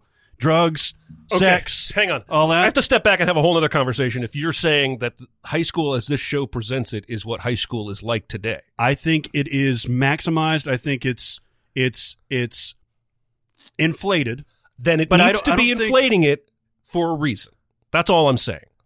I see what you mean. If you end without saying anything, then all you did was show as many dicks as you could just to get people talking about your show. It ain't about the dicks, though. It's about Rue's journey. You can see It is where- about Rue's journey, but every episode has dicks. Ooh, so? I'm just saying you I can't see a say di- it's I see a not dick- about the dicks. I see a dick at least once every day. I am not going to have this I'll tell you argument. what's weird. I don't. No, I'm just kidding. All I'm saying is I'm transfixed. I love it. I can't stop watching. If it ends like Requiem for a Dream does, where it's just like, hey, drugs are bad, life sucks, I'm going to be massively disappointed. Well, I see. I think every TV show has this sort of hyper realized sort of thing that they have to do. It has to be this way, or else things seem too normal. We already know what high school can be like. If you tone down this show any, then it just becomes what's my so-called life. Mm-hmm. Yes. And I think every show that does this type of thing, like they have to kind of extend it to a darkness that, or else it's just a normal show at that point. And I know that it's not as real. It's not something that's just happening, but I think these characters are happening, maybe not all at once in one place, but these characters are happening. I think, yes. I think you could take any one of these characters and convince me someone like that exists in the real world. Mm-hmm. I would struggle to believe they all do in such close proximity with each other. And I feel like you can shock because you want to make a point afterwards, or you can shock because that's all you've got. And I can't know what this show has until it's done. I see what you're saying. For me, like, it's weird in the moment, I guess, because just what I said, like, we're just kind of constantly bombarded by, references to drugs and sex and stuff like that. But like, so I was reading something and they were saying how shocked they were about the scene where dude was masturbating in front of the girl who's become a cam girl.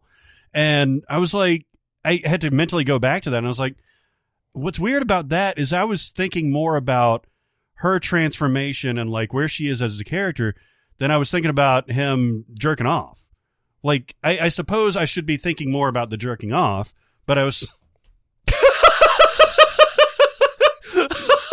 Well, there's your cold open. Yeah, I think, right? yeah. I suppose I should be Right. thinking more about the jerking But off. I was thinking about the girl. But how many, let me ask you this, HBO or anywhere else, how many other shows have shown you a guy jerking his dick off? They have not. Okay, so the first show that does that, Mm-hmm. I hope it has more to say than just, I showed you that dick. Okay, what I'm saying is I think it's already said enough to justify Okay, fair whatever enough. titillation. Fair enough. I think a couple characters' plot lines need to see resolution before I can know for sure. I agree. I think that the thing about the dick showing in this show is that it may have nothing other than the artificial, let's make a thing a balance for once. Mm-hmm. Because we see women all the time. The fact, the first episode, it's all the women getting naked in that, except for Zendaya and whatever. But like everybody, it's all female nudity, like we've always seen, right?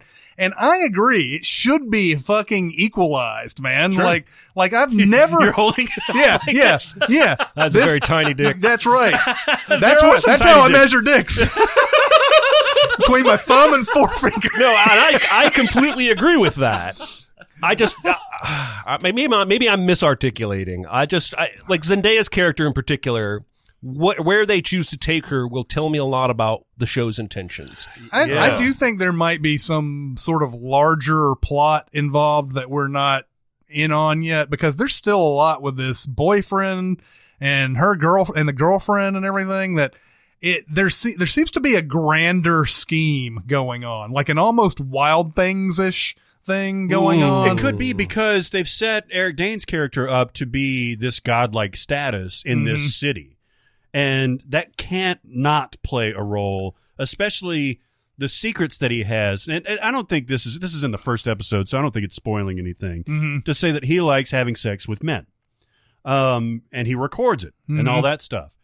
And the interesting part of this show is that that's a secret that could potentially bring him down. Yep. Could potentially ruin everything, even though his son already knows about it. Yep.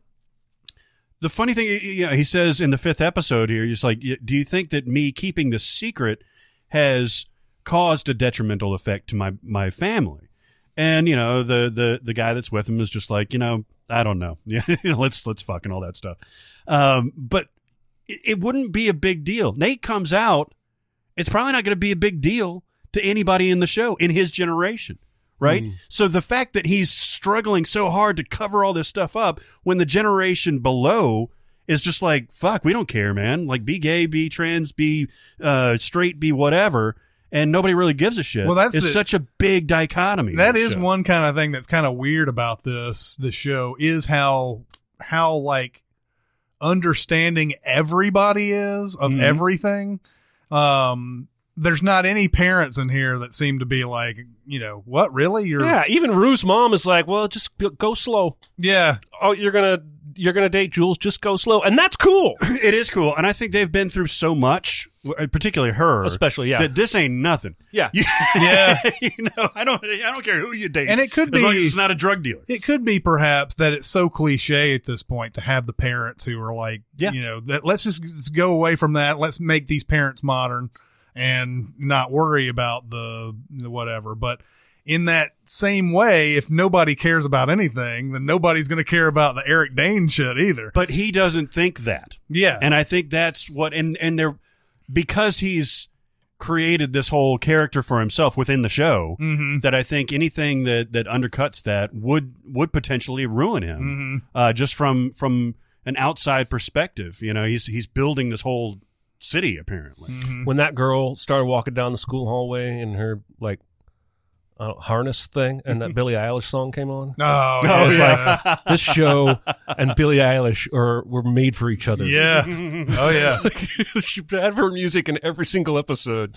It fits perfect. Oh, my God. I love it. I would still recommend it, but know that it's a hard R-rated visual content. But I hope and I think it's got some interesting stuff to say about mental health and sexuality and addiction. Let me touch on that real quick. So there, in this most recent episode, I think it was the most recent episode, or maybe it was episode 4, where Jules goes to a psychiatric hospital. Isn't it her flashback? Yeah, it's Zendaya telling her story, which I think is a very cool plot device, by the way, is, how we feel about narration overall, but I think it's perfectly used here. Yeah, yeah. Where Zendaya's telling everybody's story, like, and he grew up like this.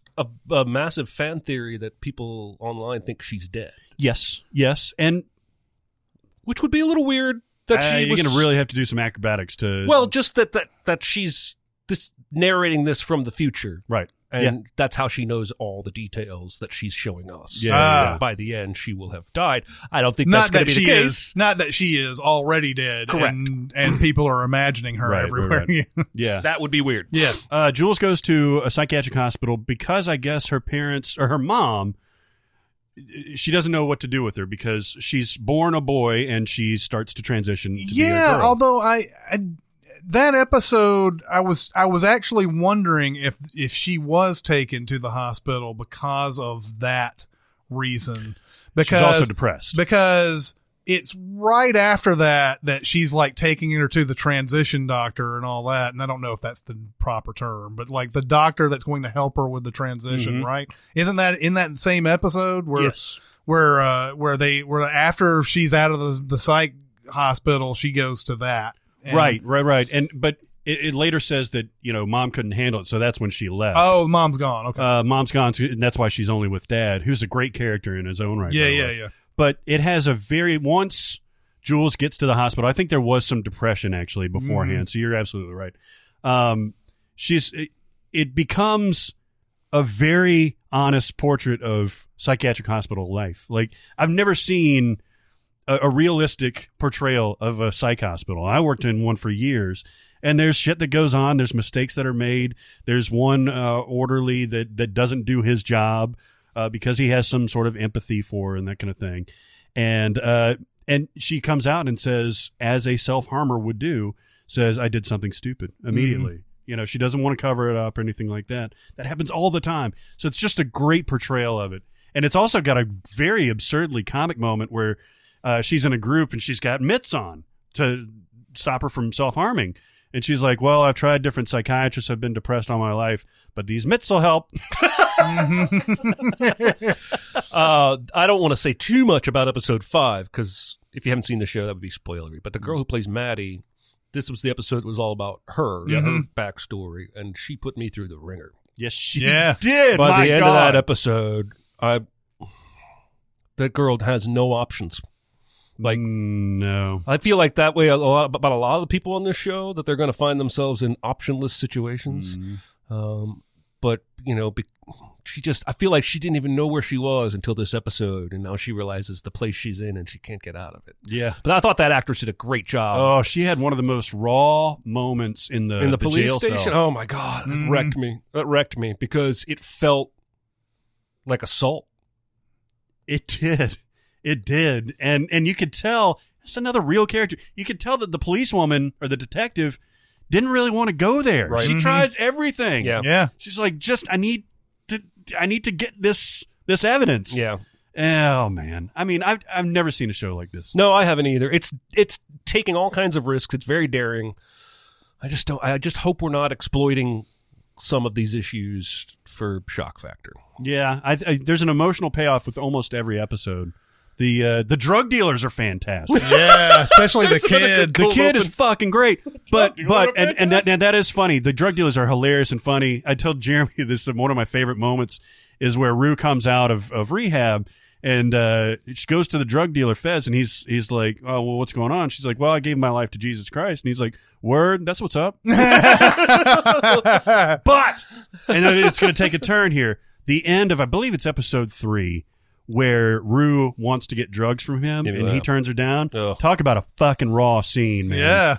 That will absolutely eviscerate you. So I think what I get, at least from this show, is every episode there is an emotional resolution or a plot through thread that keeps me interested. And even if it comes to an underwhelming conclusion, I think it's already paid off enough. I think the stuff that's lurid is the stuff that draws you in, that just sort of like it's there to get you to be interested in this show about things that are really tough to talk about.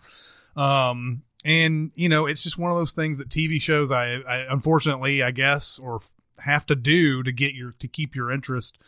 Or like I said, it becomes My So-Called Life. And My So-Called Life was great. For a season. Yeah. But, Well, and ironically, at its time, was controversial for a lot of the same reasons that Euphoria is, in terms of such serious issues. A lot of dicks. Being portrayed by So 15-year-olds. many dicks. So many dicks. All God. the dick shots. Uh-huh. What was that, like UPN or the By the CW? way, that Eric Dane shot, that was a stunt dick. I don't know if you knew that. Mm-hmm. But he actually told the production. He didn't want to go full. No, he said he would do it. Oh, yeah? But they thought they thought the shot would be better if they went ahead and went with the stunt cock. They didn't like his dick. I don't know what that They were maybe. like, It was like a George Clooney singing an "Oh Brother" kind of thing. Like, well, let's see it. Oh, Oh God, no! We just like this. No, I'm ready. Let's shoot it now. I'm here to shoot the scene. It's my big dick.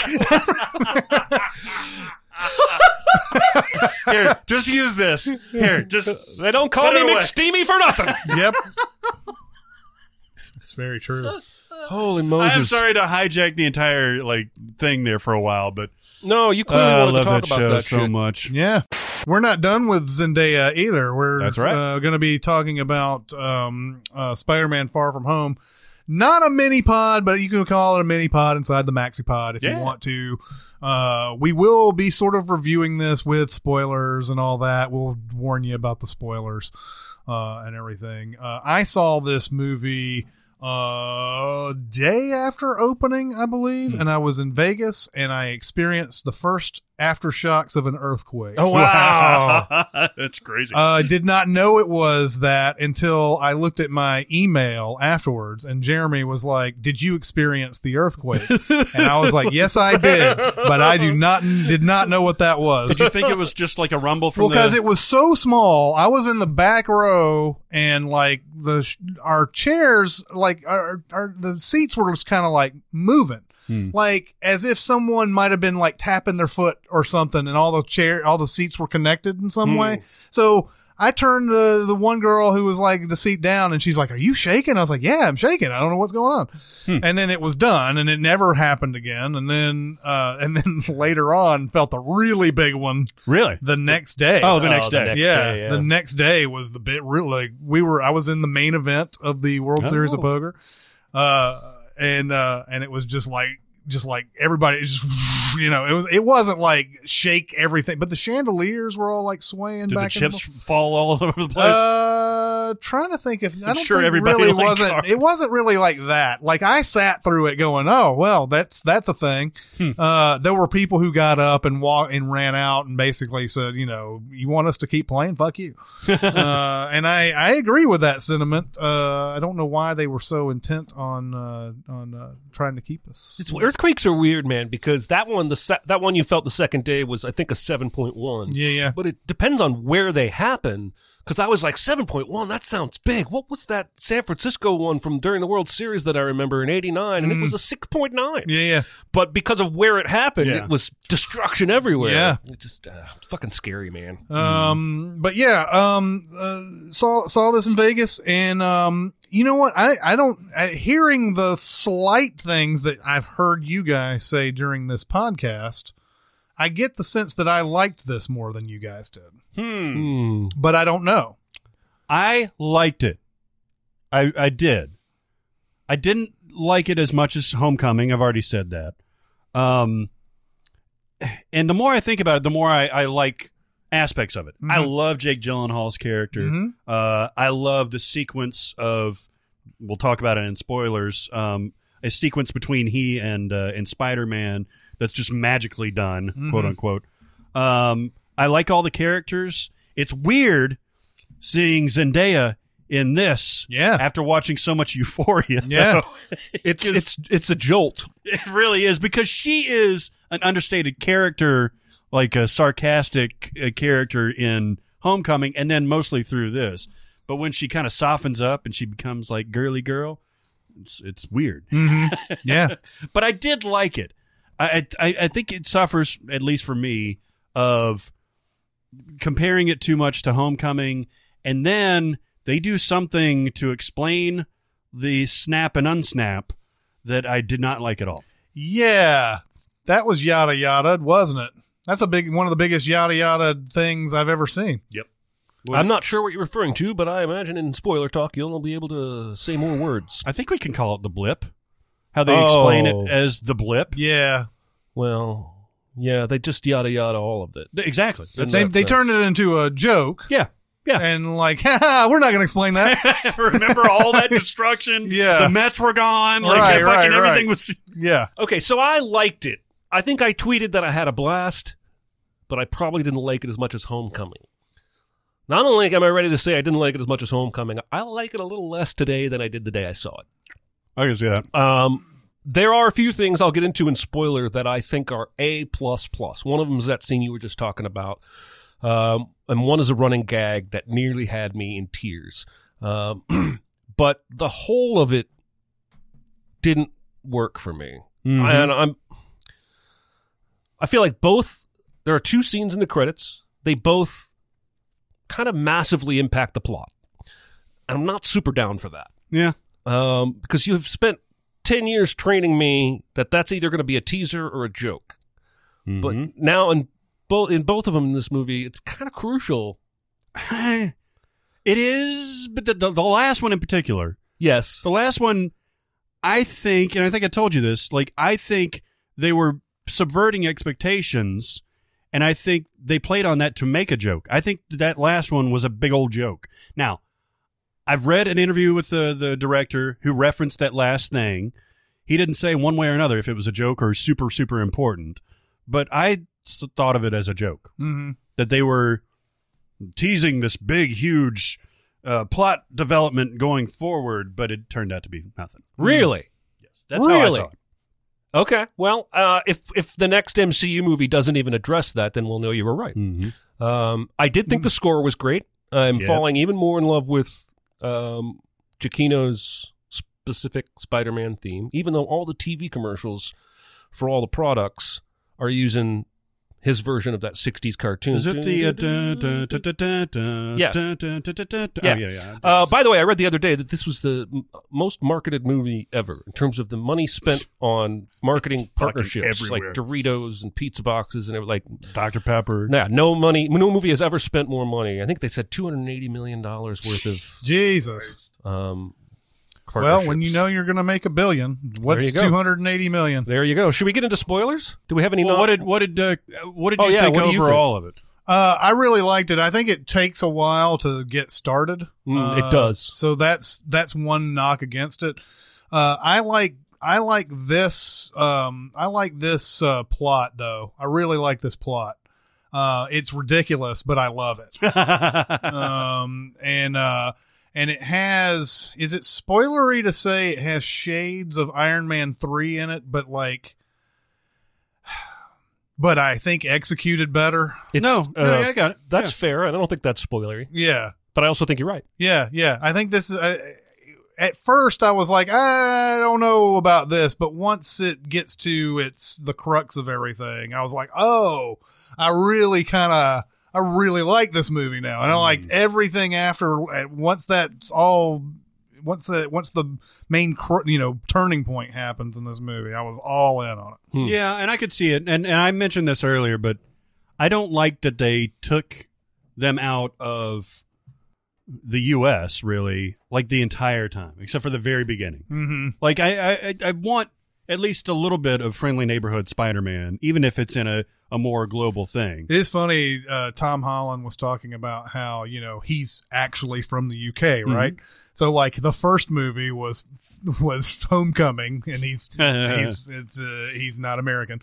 Then he's Far From Home, but he's actually in his backyard. Yeah, he's in London by the end of it. Yeah. So, Oh yeah.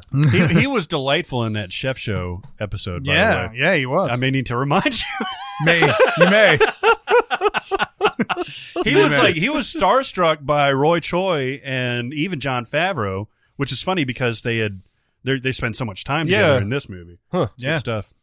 Overall grades? I'm gonna give this a B+. I'd give it straight up B. It's good.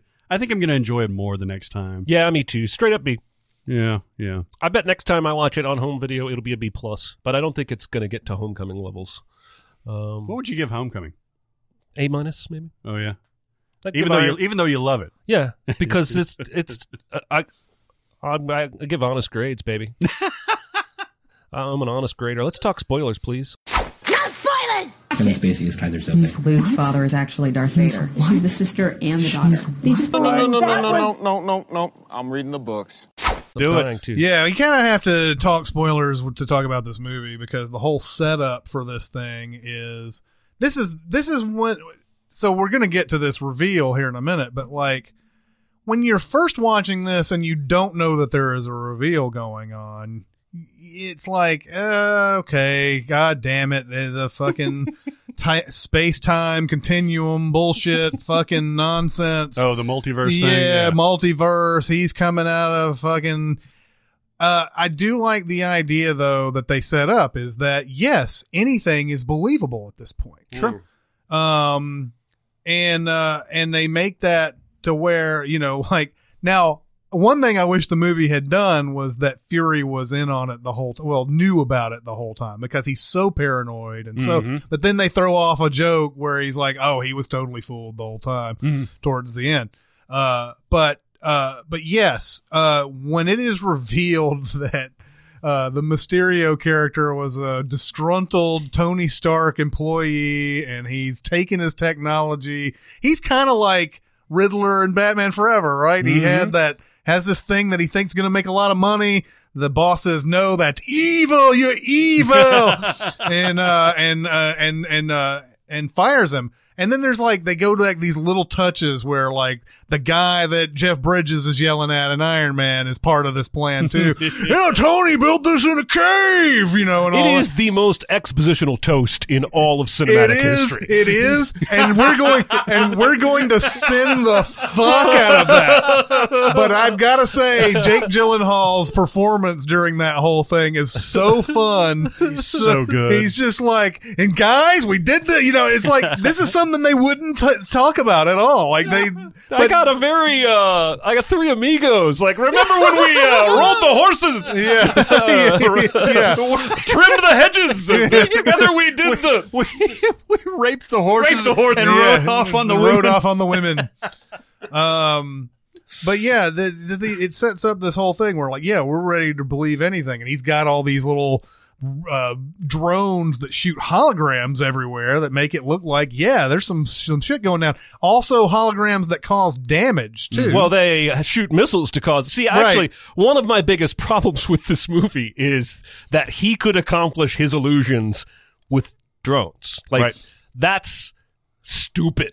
I almost wish he had some kind of Doctor Strange charm around his neck or something that could explain, because the movie's actually saying drones shoot the holograms and other drones are shooting missiles to blow up things to make it look like real shit is actually happening here.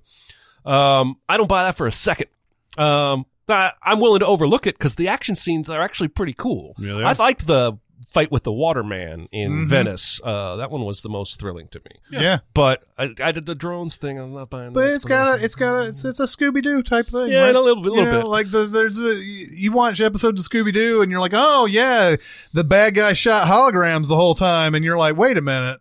How do they make it go across an entire fucking like hallway? And so for instance is the best scene in the movie is that like, hallucination fight between Mysterio and Spider-Man. But as soon as it's done, it's amazing. It's awesome. But as soon as it's done, my brain was like, he had to have created all those holograms in advance. Yeah. And he lured Spidey to that like half-built office building. Mm-hmm. He had to have known how the fight was going to go in order to enact I feel like there's a way more omnipotence there that we just yada-yada'd over. But that sequence was my favorite thing about the whole movie. Dude, I was without a reference point. Like, there may have been an earthquake in there, and I was just like, the fuck is going on here? Like, this could be anything. Which is the point. Right? You're supposed to be as disoriented as Peter is in that scene. The Night Monkey shit killed me. Yeah. When Ned is on the Ferris wheel with Betty. Ned's wasted in this movie. But kind of is. But I thought that was a very Elaine Putty relationship. That was but that's the thing. It was a sitcom story. That was funny though. Like they're on the airplane together going to London because of some mishap with Peter and trying to get next to MJ and all this, and it ends up that Ned's next to her, and then he's like playing video games or something, and you're like, oh my god, what a terrible like pairing to go to London. By the time they land in London, they're together, they're holding hands. Yeah, and then by the end of it, it's like, people go people go apart and all that. It's we're very mature about it. But when she says he looks like Spider-Man, he's like, oh no, that's got to be because he's trying to protect his friend. At this point, he's the only one that knows the secret. It's got to be some kind of European knockoff of Spider-Man. And she's like, what's he called? And Ned, almost as good as I was looking at porn line, goes, Night Monkey. And then he finds himself in a situation because she's like, let's get him to save us. Night Monkey. Night Monkey. And then it comes back like 2 countries later. There's a television broadcast in the background, and the scroll along the bottom says Night Monkey. Yeah. And they're still showing footage of some of these. Oh, that had me rolling the whole time. It's not as though the movie is bad. It's just there were more holes for me this time. When we send it, it's going to be insane. I was thoroughly entertained by this thing. I think it does take a long time because they start off with like where are they? I mean, Venice the first, or is it where is they go straight to Venice? They go to Venice, and then there's the whole him and the kid who's grown up to be handsome, who's like MJ, like the other MJ suitor in this whole thing. I love that kid when he's watching Mysterio fight. I don't know who he is, but he's kicking that water's ass. And there's a whole rivalry there where there's a point where Peter almost executes him accidentally and everything. Oh, with Edith? Yeah. Which, that's something I did not pick up. I did not hear. What did Edith stand for? There was something that got a big laugh in the theater when they said what Edith. I don't even think I noticed it. Oh, even dead, I'm the hero. Oh, okay. That's a Tony Stark thing. Yeah. It starts off mainly with stuff like that, and is he going to be able to give this like ring or whatever the hell necklace or whatever to MJ? Is he going to tell her how he feels, and he's going to do it on the Eiffel Tower and all that, and then this whole Jake Gyllenhaal thing starts coming up, and it just so happens that's another thing they kind of just like gloss over, like Fury's been trying to contact him this whole time, saying we need your help and everything, and he just so happens to be in Europe. It works out perfectly, for him and everything, but it's not even him. I think I'm going to be the only person in the world that doesn't enjoy J.K. Simmons coming back. Why is that? Same reason with James Earl Jones coming back for The Lion King. I said this to you at lunch. I'll say to the listeners, it's a Spider-Man movie. Yeah. But I feel like you're saying the only role we can't recast was J. Jonah Jameson because he was too perfect in that one role. I want to see somebody else take a crack at that role. They should have put Lawrence Fishburne in there. or honestly, I would have liked it better if it was like Tobey Maguire. Or Martin Sheen. Short. I actually have privately suggested that it should have been Timothy Olyphant because I think he could have nailed that role. Sure, yeah. But it is it's a stinger in the beginning of the credits. They may never bring that guy back again. I don't know. It kind of feels like they will. It kind of feels like he's going to be a presence as a media member. Yeah, he looks and like I'm an just Alex Jones you wrecked type. all of your continuity for that? Yeah, I guess. You cast Aunt May 3 different times, 4 different times. She's been perfect every time. That's true. But J. Jonah Jameson, we can't touch that role. He was iconic. Mm-hmm. Was he wasn't in Amazing Spider-Man. No, he was just in the Raimi ones. Doesn't make any sense. I guess my main point, what was the point of this movie? Yeah. Like, it didn't really move the story of the universe along. Like, it was low stakes. It was a regular human that had access to technology. Even that big reveal with Jameson at the end where he's like, Peter Parker, Spider-Man is Peter Parker. Okay. So he's the only superhero that has a secret identity. I mean, the only way... It feels like what they're going to do is Dark Knight his ass, where because they have this doctored footage, which, by the way, it makes no fucking sense to me that Mysterio hates Spider-Man so much. He's going to... Before I even die, I'm going to frame him just in case I die. Right. Mm-hmm. Yes. That doesn't make any sense. No. He's like... He's been cool with Spider-Man. He loves him. Yeah. He's just trying to trick him. He even says to... Anyway, that was frustrating. Well, and, as much as I like the whole turn in this movie, the whole idea that Peter gives the Edith to Oh him my God. is pretty stupid. Within like a day. Yeah, he's like, well, he's just like, okay. I've really thought this over. Let me give you this in 5 minutes. So, And then I guess we have this.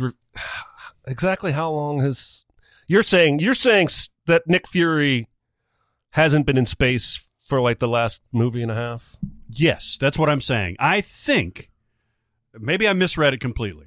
I think that when they morph into the Skrulls at the end, where Maria Hill and Fury morph into Talos and whatever, that they're setting up that whole secret invasion that everybody was thinking maybe is a thing, where the Skrulls can impersonate the Avengers and all that stuff.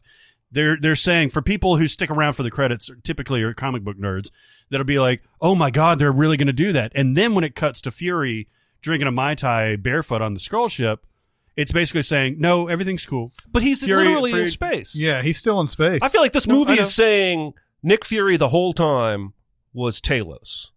And that's why he could fell have gone for to space at any time. Though. No, he says he gave Edith to Peter in that scene.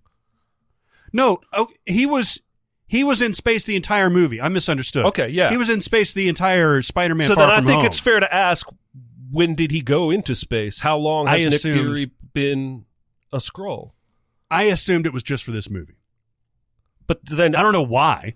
I'm still super concerned that they are going to now move forward with the freedom to do any fucking thing they want, and whenever anybody calls them on it, they're just going to go, Skrull all along. Skrull all along. Well, I agree. They might bring Robert Downey Jr. back for another movie and have him turn into a Skrull. Mm-hmm. Yeah, that's true. Yes, it's possible. Okay. It's possible. But my feeling is that they use that as a subvertive joke. Okay. I agree with you. So that none of that is canon then? No, I mean, the movie itself is canon, but it's saying, oh, are they going to do Secret Invasion? Are they going to do it? Oh, no. It's okay. Fury's cool with it. He's gone off to space for a vacation after the events of Endgame. I see. So essentially, in my head, after he goes to Stark's funeral and he's at the cabin and all that stuff, he says, fuck it, I'm going to go to space. Maybe he hitches a ride with Captain Marvel to a Skrull ship and just kicks it for a while. How come Talos doesn't get to decide his own fate? How come Nick Fury can just boss him around and say, hey, be me for a movie? Well, maybe he volunteered. Okay. Okay. I don't know. I do agree that the movie is cracker thin. And it is not very substantive. Hey, here's Exhibit A, the fucking blip. Yeah, the blip. Yeah. I don't understand the logic behind the blip. I don't know. They go really fast on that. Like I remember watching that and going, okay. Oh, now you've lost me. I have no idea. Yeah, they spend 2 seconds on it, but then they constantly refer back to it. Mm-hmm. Well, and there's also, for the second Spider-Man movie in a row, they have fucked with the timeline, because this movie opens and says they've already spent a whole school year after the blip. That's 9 months of the year. Oh, I missed We that. had to go back and do the whole school year now with summer upon us. That's where they're at in the beginning. But then Peter will call himself 15 in this movie. And he was 15 in Homecoming, which timeline-wise was like 2 years ago. So, anyway, yeah. I need to see it again, but still, I got some issues with this movie. Mm-hmm. I think it's fun to watch. I think it's a fun movie. That's for me. That's what it was. It had because there was very little to do with that main 3-phase arc that they did, and that it just there was nothing about fucking stones in there, and then it was just a regular standalone fucking Spider-Man with a little bit of reference to the shit that's happened. I was ready for that movie. Yeah. It is refreshing to just kind of have a nice fun. My issue is that I had a lot more fun with Homecoming in a similar way. Right. And I wish they would have had a little bit. It almost felt like some of the fun stuff, the kid stuff, was a little bit forced. Yeah, honestly, the whole romance storyline was blah for me. Yeah, I like right? both those actors. I think they're both charismatic, but it was a foregone conclusion it was going to end exactly the way it did. There was never any question, does she actually like him? Yeah. I mean, they maybe wanted you to think that with the other guy flipping Peter off as he sits down next to her, but I never bought that. I always knew they liked each other, and it was just, we're just waiting till they can have a conversation. Yeah. Anyway. All right, well, that'll do it for this week. Keep going to Sincast presented by Cinema Sins on Facebook, SoundCloud. We have Discord. I'll have to invite you if you're not already on. Go to Facebook on that, and I'll give you a little link, a little 24-hour link. Yeah. That, you can go to Discord if you want. We have Cinema Sins Twitter. We have Music Video Sins Twitter. We have Reddit. We have a lot of places to talk about this very episode. You know what else we have? What's that? We have 2 other podcasts. Oh, yeah. Ah. We just posted our halfway point of season 2 of Barry, a podcast called Starting Now. Yeah. A Barry podcast, which is me and Chris and our buddy Mike. You can binge on that however you want to. We've also got a new podcast that I think is in its 4th or 5th episode or something like that called Behind the Sins from the Quote B team. They're always A's in our hearts and minds, but it's Aaron Dicer, Jonathan Watkins, and Danae Hughes. And they kind of break down a little bit of the behind the scenes stuff in the Cinema Sins universe. And it's a fun listen. It is. I was actually on it a couple episodes ago. So check that out. Go buy the Ables in hardcover. Hey, baby. Right now, baby. Hey, baby. Strings is coming too, September 24th. Oh, I can't wait. That's the coolest cover. Like, the Ables cover is awesome, but Strings is, like, next level. Yeah. And I like the contrasting whenever it ends colors. up on the shelf, all the covers of all your other books are going to, like, melt away from it because they're so ashamed to be in its presence. That's correct. All right. Well, that'll do it for this week. It's Chris Atkinson, Jeremy Scott, and Barrett Sher. We'll see you next time. Thanks for listening. Comment on our episodes on our SoundCloud page. Check us out on YouTube, Twitter, Facebook, and Reddit. And be sure to visit cinemasins.com.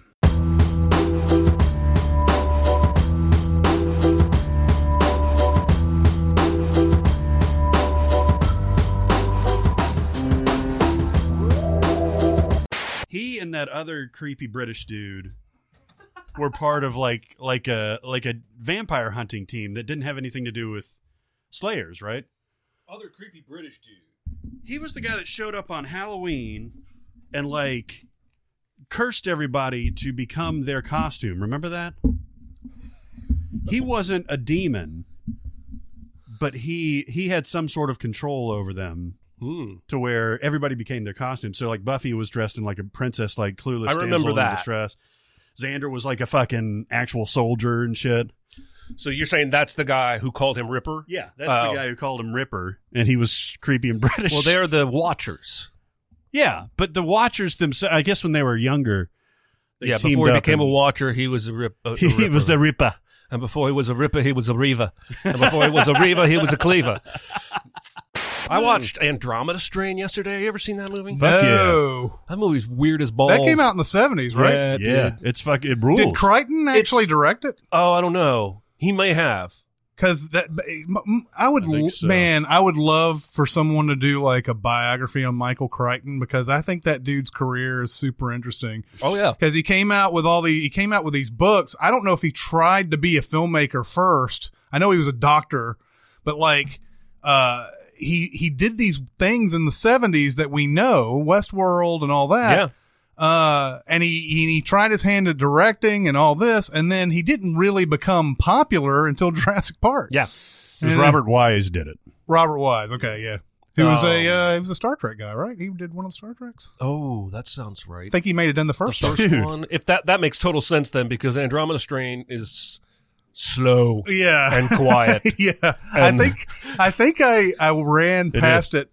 I think I ran past it one day, flipping through channels, and this was years ago, and I could not keep my interest on it because that's how slow it was. Yeah, the only reason I think it kept my interest was because I hadn't seen it and I wanted to see where it went. It didn't go too many interesting places, but it's really, really weird because it's the first 10, 15 minutes. It's like a military investigation. What happened to this town? All these people died. But then once all the scientists are called in and they go underground, it's a completely different movie. Yeah. Anyway, I enjoyed it. But I enjoyed it. This is not a recommend, and this is off the cuff, by the way. I happened upon Sphere. God help me! God help me! I can't stop watching that movie. Oh, whoa! I don't know why. I know it's so. I've probably seen that movie like 15 times. That's terrible. Although I can't talk. I got my own. That movie's so bad. I have to watch it though. It's shot really shittily and like its performances are awful. Remember Queen that? Latifah's like, "Oh guys, this is really beautiful. There's all these jellyfishes out here. Oh hey, they're stinging me. Oh hey, but it is beautiful. Oh shit, they're stinging me. Oh, I'm dead." Fucking Queen Latifah. And we know Queen Latifah can act, but Jesus fuck. I feel like that was a vanity project because Barry Levinson and Dustin Hoffman, after Rain Man and then after Wag the Dog, they were like, "Oh, we've got some magic cooking here. We can do anything we want. Let's do Sphere." There's a Sharon Stone is in this, and like everybody's dead except for like even Liev Schreiber's dead at this point. It's just her and Samuel and Dustin Hoffman. They've gone through this trauma and they're trying to figure out how to get off of the habitat and all that stuff. And Dustin Hoffman's like, they've got a little bit of downtime, and he's like, "You want some coffee?" And she says, "Yeah, I'll take it black like my mood." Oh God. Oh God. Oh, that's so bad. Do you think so? Do you think so? They know, or do you think that there's something about the surroundings when they're making it? I think they thought they were making fucking poetry, man. Because I bet it's really hard to know. The book is so good. The book is awesome. I bet you have to wait to see it to really know if you've made something There's- good They or not. shot it out of sequence. There's That's the a silliest scene thing. in a Shailene Woodley movie where she loses her virginity or something like that, and she has this internal narrative. That's a scene in all of her movies. That's right. That's right. I have to clarify, but I don't remember the name. But like she's having sex for the first time, and her internal narration is like, "And just like that, my virginity was gone, much like my mother." Oh! That's like Kramer. Much like the burning upon urination that I would experience thereafter. I've seen that. What is that? Fucking It's something like it's got diving bird and the butterfly or butterfly. something. I don't know what the fuck it is. It's White not- bird. The perks of having a terminal illness.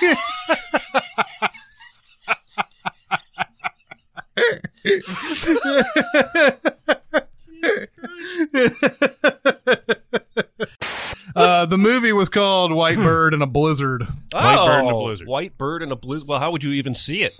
right? Because Well- they're both white. There's this. I think that's what it means. There's a Calvin and Hobbes strip where Calvin draws like this little mushroom, like a black mushroom thing, and he asks Hobbes, "What is this?" And that's it. That's all that's on the page. He said, "I don't know, what is that?" He said, "It's a polar bear in a blizzard blinking." It's just It's like the informant where he wonders how the polar bear knows to cover his Oh nose. my How does he know his nose is black? So I wrote a Tumblr sin. And so I Googled Tumblr porn because they removed all pornographic stuff from Tumblr, right? Mm-hmm. And so while looking at that, there was like from the Daily, what was it? It was like a UK, The Telegraph or something like that. Like a reputable site saying, now that porn has gone from Tumblr, here are some other sites that you can check out. So of course I looked through it. I didn't look through it, but then they did have like a bunch of subreddits of like porn Reddits. And I didn't realize that Reddit allowed such things. Yeah. So of course I started going down that rabbit hole. Yeah, Yeah. Reddit just has like There's, like- chicks who are like, "Hey, this is my naked body." It's the craziest fucking thing, man. So there's a subreddit for like girls over 30 and they have their age, stuff like that. And I was like, hey, not too bad. It's what amazed me. The article listed like 5 different subreddits of like only real girls or whatever. Like only, you can't be a cam model and you can't be like an Instagram model or something like that. Like it's literally, and there are thousands of these people. Yeah. I didn't see any guys, but like there's thousands of these people that are just like, felt cute, wanted to show off my vagine. Mm-hmm. Yeah. Here's my butthole. Right.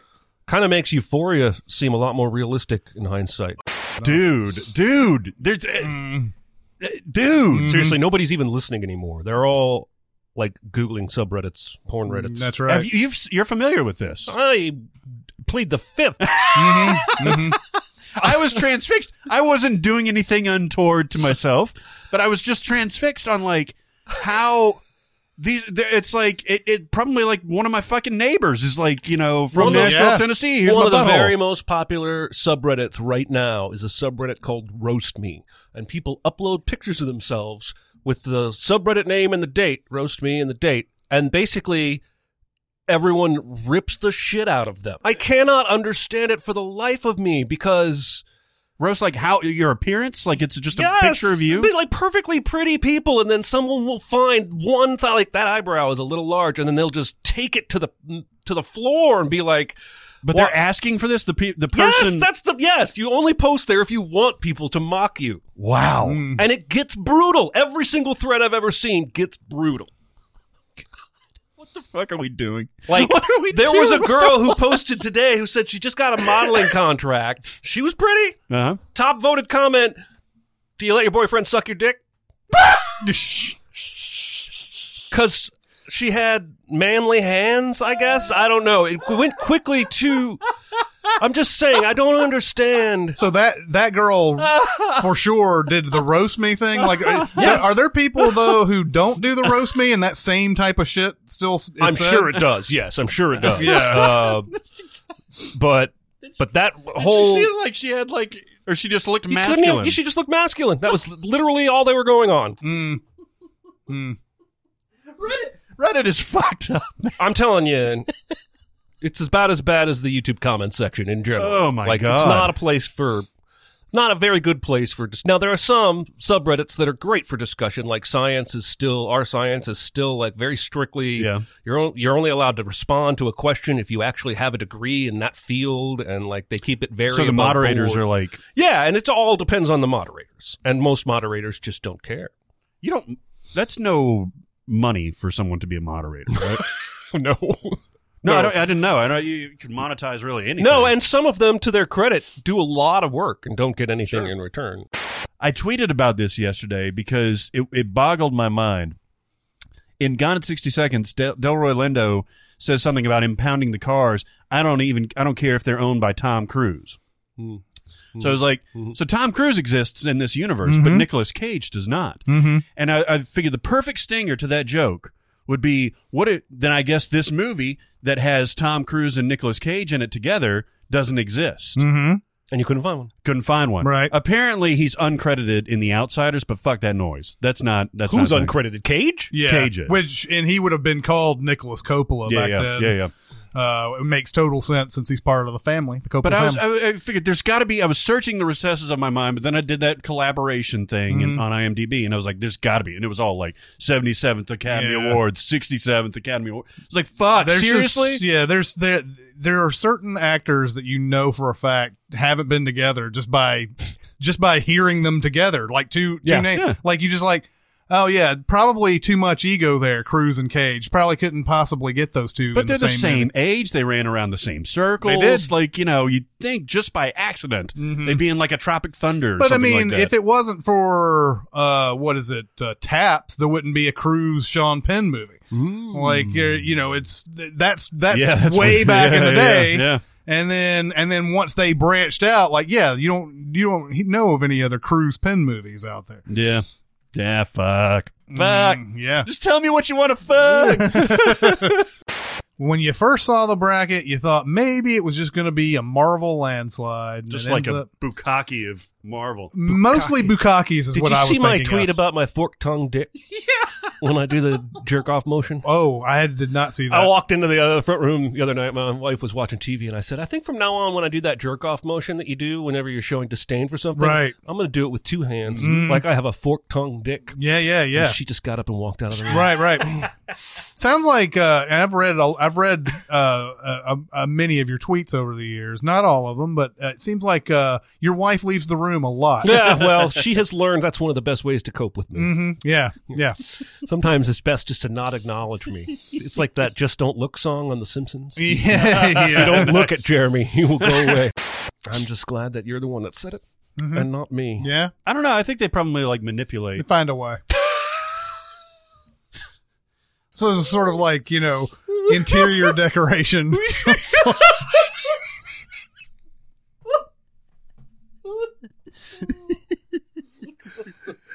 Oh my That's god. definitely getting cut. Oh, yeah. Cut City.